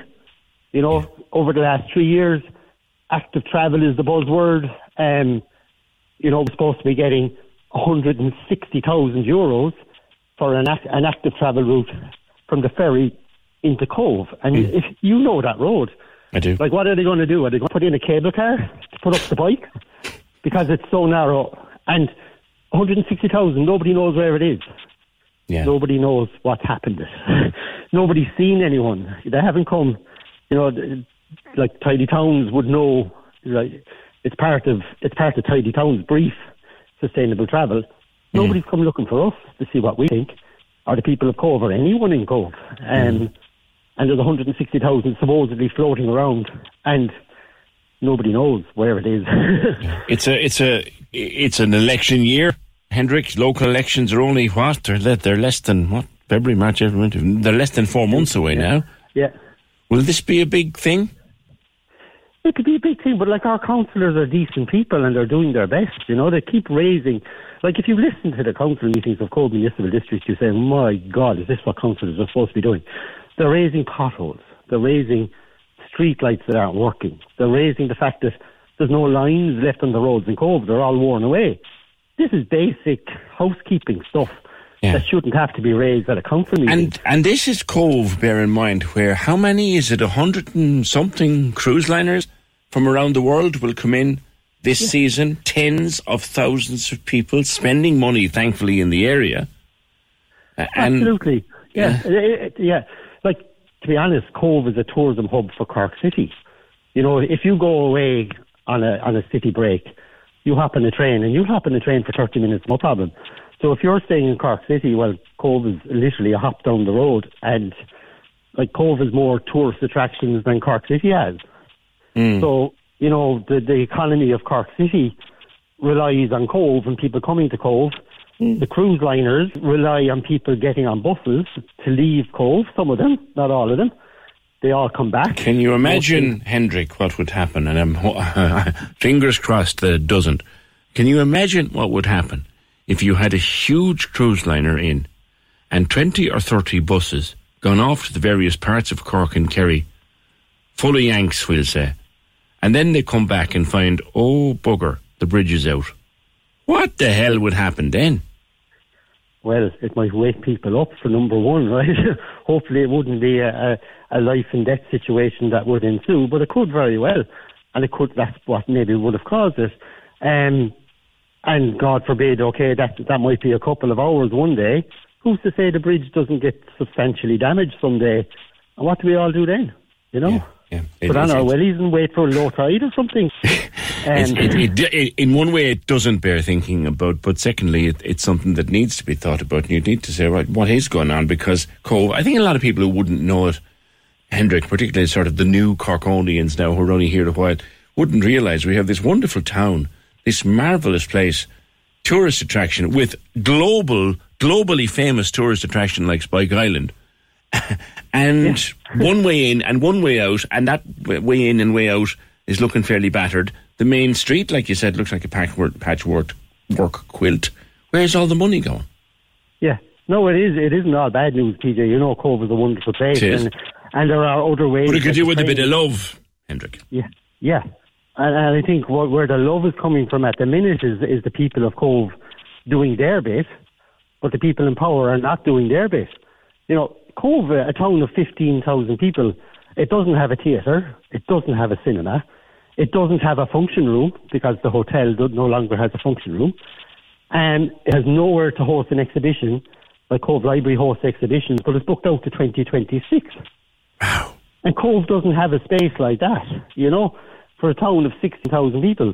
Towns like Macroom have theatres being developed by County Council, and Cove doesn't, you know, and nobody seems to think that's an issue. Like, what are they waiting for? The people of Cove to go away and buy a building and do it themselves, like we've always done? I don't know. Thoughts to ponder, Hendrik. I leave it there with you for today, but that's good. Hendrik Verway.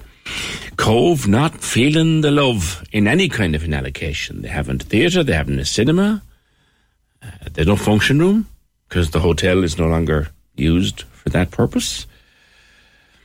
Thanks, Hendrik. And it's only one way in, one way out. Then comes this. You're always discussing things that could do with more funding. But I was wondering this. What do people think of 800 million going to Northern Ireland in recently announced projects? That's not a small amount. No, I was listening to that yesterday. Most of that money will go, huge amount of money is going to go to this A5 road, which if you've ever driven on it, Donegal down through Tyrone, down towards the south, it's an awfully dangerous road. It's a horrible road to drive on. And it really does need an upgrade. And because it goes cross-border in the end, there's a huge allocation gone to that, which was announced yesterday. And then one of the venues for the 2028 Euros is a football stadium, and that's getting quite an amount of money to be upgraded as well. But that money's going over the border. Is that where we want our money to go? Thank you for that. 0818 96 96 96. On the changing of words and all of that. One of my favourite songs, says this message, is Sinead O'Connor's The Butcher Boy. God, I haven't heard that in a while. I play guitar and I sing, but I don't perform it anymore because people get very uncomfortable with it. I understand some things should not be exposed to children, but my difficulty now is this attitude seems to continue on when people reach adulthood. It's okay to say things needn't see or hear certain things, but shouldn't you also say when we start reintroducing things back into their lives? Well, I don't know who your name or what your name is, caller, but you make a very valid point. If we start taking stuff, ordinary, harmless enough stuff, out of children's stories, by the time they get to be adults, the slightest thing will trigger them and upset them and bring on anxiety and you know the rest. So you've dropped The Butcher Boy from your set. Yeah, it's a fairly raw song, but you've dropped it because people get uncomfortable with it. You can see. 0818 96 96 96, like what Simon Tierney is doing with his girls. Look, he's doing it with the best of intentions. I can't take that from him. He's changing the fairy stories and the bedtime stories he tells to his little girls because he doesn't want them thinking about what he sees as horrible things. That's the thin edge of the wedge. If we now get to a point where balladeers and performers are taking songs out of their performances because some people get upset about them, Where are we going then? I give you this again because we will have a contestant on the word before we finish today. We are going for a hat-trick on the opinion line. We had a winner on Monday, 500 quid. Winner on Tuesday, €1,000. It's 250 in the pot this time with a brand new word. That is the most disgusting combination I have is that ever come across. Dry Cocoa Pops and... All right. If you want to play the word, just your name, please. Just your name. 083 396 96 96. Patrick was listening to what I was saying about the A5 getting a ton of cash from our side of the border. He says, in times past, the road from Dublin to Belfast used to run out of steam before the border, and it was really bad just past it, and until it linked up with their motorway network. I think that was embarrassing, and I'd be fully in favour of us doing our bit to improve the roads. But after that, let the UK government pay for it. There are roads in Macroom badly in need of refurbishment. Will the UK pay for that? It comes down to there being a certain amount of funds and spending it where the government is taking in its tax money. Thanks, Patrick. 0818 96 96 96. Join the conversation.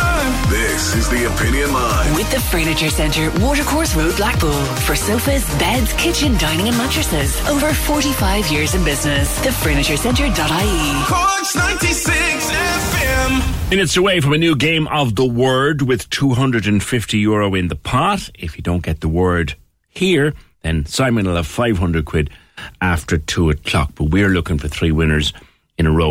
0818 96 96 96. And if you want to enter the word, just text your name. Just your name. Just your name. Not the answer. To 083 396 96 96. Now, Audrey Buckley's on this show regularly talking about health-related issues. Generally vaccination, but health-related issues in general. But when she's not nursing and doing wonderful work like that, Audrey is a very keen swimmer and hill walker. And she's just back from a hill walking trip to the Canary Islands. And Audrey, you sent us on pictures of what you saw while you were there. Boats where refugees were arriving on a constant basis. Good morning. Morning, PJ. Thanks very much for having me on. I appreciate it. It was an eye-opener to me because I was over in La Hero, which is the second smallest island of the Canaries. And nearly every day we saw a boat coming in of refugees. Just a very small boat, extremely small boat. You see them all packed in the boat and you just see them, all they have is their own clothes and they have just green overalls and then they're wearing yellow Wellingtons. All right, and then what happens is they're given a GPS and a compass, and that's how they actually manage to get to La Hero. Like, there's a lot more refugees than the population of La Hero. There's only a population of 11,000 in La Hero, and when they come in, then they're taken by the Irish Cross. They're medically assessed, but like a lot of them then are suffering from dehydration, and there's always a few that may not have actually survived the journey as well. Yeah. Where are they coming from, Audrey, that they find themselves in El Hierro? Senegal and West Africa, and it takes 6 to 8 days for them to travel by sea. They pay for the travel to come over, so many of them may not have been on a boat before. So like after day 3, day 4, like travel sickness is absolutely terrible. Mm-hmm. So hard for them, and there's always a few that the ambulance is there to take them away. And who's skippering the boat, so to speak? Who's in charge? There's no one in charge. They're just given GPS. So the people they pay, they just give them a GPS, and there's an angel in the boat that they show them exactly what to do. So that's what happens. Is that just one person is given a GPS and a compass, and they just follow the GPS to get to the Hero. They're putting out to sea. Many of them have probably never been at sea before. There's no guide. There's no navigator. No navigator. They just use the GPS and just follow the GPS. And that's how they actually they just follow the GPS, follow the directions of the GPS to get to the Hero. When they arrive, where do they go? There's a small town, Le Andreas, so outside Le Andreas, the tented village. I was there with Bitches on Hill Walkers, and we actually passed, we were walking around that area, we passed the tented area, they stayed there for a while, and then after that, then they sent off then to Spain. There's a few places, residential areas in Spain, where they're sent to. Oh, so they go to mainland Spain from there then? Yes. They send them on to Spain. Yeah, they send them on to Spain. So that's what happens. So they stay in Le Andreas for a few days, and then they send them off to Spain, because there's so many of them that are coming every day. Like, there's no way the Hero can actually cope with those numbers. No. So that's what happens. They stay there, and they send them off to mainland Spain, because they have numerous accommodation centres in Madrid now. They have 3 military facilities, and one place then houses 3,000 people in Madrid. Yeah, because El Hierro, I don't believe El Hierro even has a hospital, does it, Audrey? No?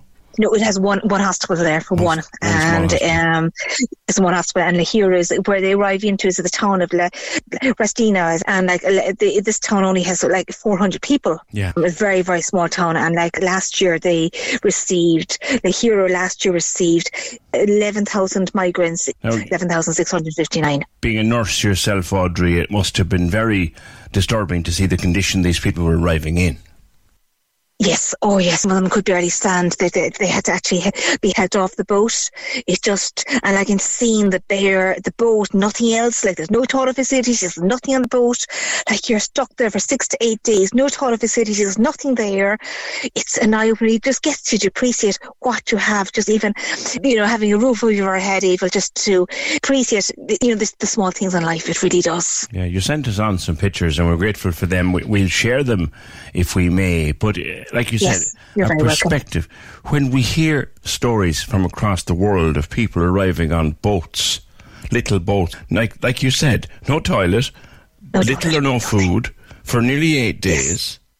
And they're open boats, that are totally open boats, and the seas around the Hero are very rough. They're not calm seas, they're out in very, very rough conditions. Yes. I know the sea in that part of the world, Audrey. There's a strait between Tenerife and El Hierro, and it can get very rough. Extremely rough, yes. Oh, it really is. And initially, many years ago, they used to come there by accident, but now they're coming now since 2003. They're coming in large numbers, and they're nearly every day now to El Hierro. And I assume the poor devils are paying an awful lot of money to some character to put them into this death trap of a craft. Yes, yeah. So you just wonder what they're getting away from. It has to be very serious to what they're getting away from. If they need to feel that they have to get away, come with nothing, just their bare clothes on them, and hoping to try and make a new life here in the in the Canary Islands, and then they're sent off to Spain, just trying to make a new life for themselves. I think that the most shocking thing that you've said to me is there isn't even anyone in control of the vessel. Just someone has a GPS, and they're pointed that way. So they're out in the wild open seas with nobody. Yes. No one at all. Wow, that's absolutely. Nobody would do that for fun, Audrey, I think, would they? No way. There's no way at all. So whatever they're escaping from, just arriving with nothing, no family. A lot of them are on their own. It's when we passed to the refugee camp, you could see them outside of the tents, and a lot of them are young men, but also you could see there's a lady there with a young child, and the child was in his arms. The child only seemed to be about 2.5 years old, and bringing a child along those rough seas. You have to ask yourself what they're running from, don't you? You have to, absolutely, yeah. I've read up a lot about it, and they said they stepped up surveillance and trying to avoid the dinghies and the rowing boats moving away, but they're still escaping, and they're paying huge money for to get over. And probably an awful lot of the poor devils, they don't even make it. Audrey, I know that you wanted to talk about this, and I know you sent us the pictures, and we're hoping we'd speak to you. I'm glad we did. I think there's been learning in it for us all. Thank you. Thanks very much, PJ, for having me on. Thank you. You're welcome. Very sobering discussion there. Thanks, Audrey. 0818 96 96 96. If the conditions, and they are as she describes them, what are they running from? What are they so desperate to get away from, that they would put themselves into that kind of danger and pay huge money for the privilege. 0818 96 96 96 is something we can come back to if you want to tomorrow. The Word is your chance to win free money on Cork's 96 FM. Right, we've a new one, and there's €250 in the pot. If we don't win it this afternoon, or right now it goes to be 500 this afternoon, but I want 3 winners in a row. I've had 2, and I want a third. Let's have one more aged. That is the most disgusting combination How is that ever disgusting? come across. Dry Cocoa Pops and... To line 1, Natasha is in Clonakilty. Don't tell me straight off the bat, Natasha. What would you... I don't know why I'm even laughing. What would you spend the money on if you were to win 250 quid right now? I'm going to the Carabao Cup final at the weekend. It's Chelsea and Liverpool. Good for you. So if I win, I'll recoup my money for the ticket. Are you a Liverpool or a Chelsea fan? Oh, Liverpool fan. Liverpool fan. Christ, if you heard me say Chelsea fan, he'd have a heart attack. Right. Well, if you're paying for a good chunk of it, he won't care who you support. All right. What word do you think was left out? Peanut butter. Shall we see? Tense moments. Let's see. What word was it? Was it peanut butter?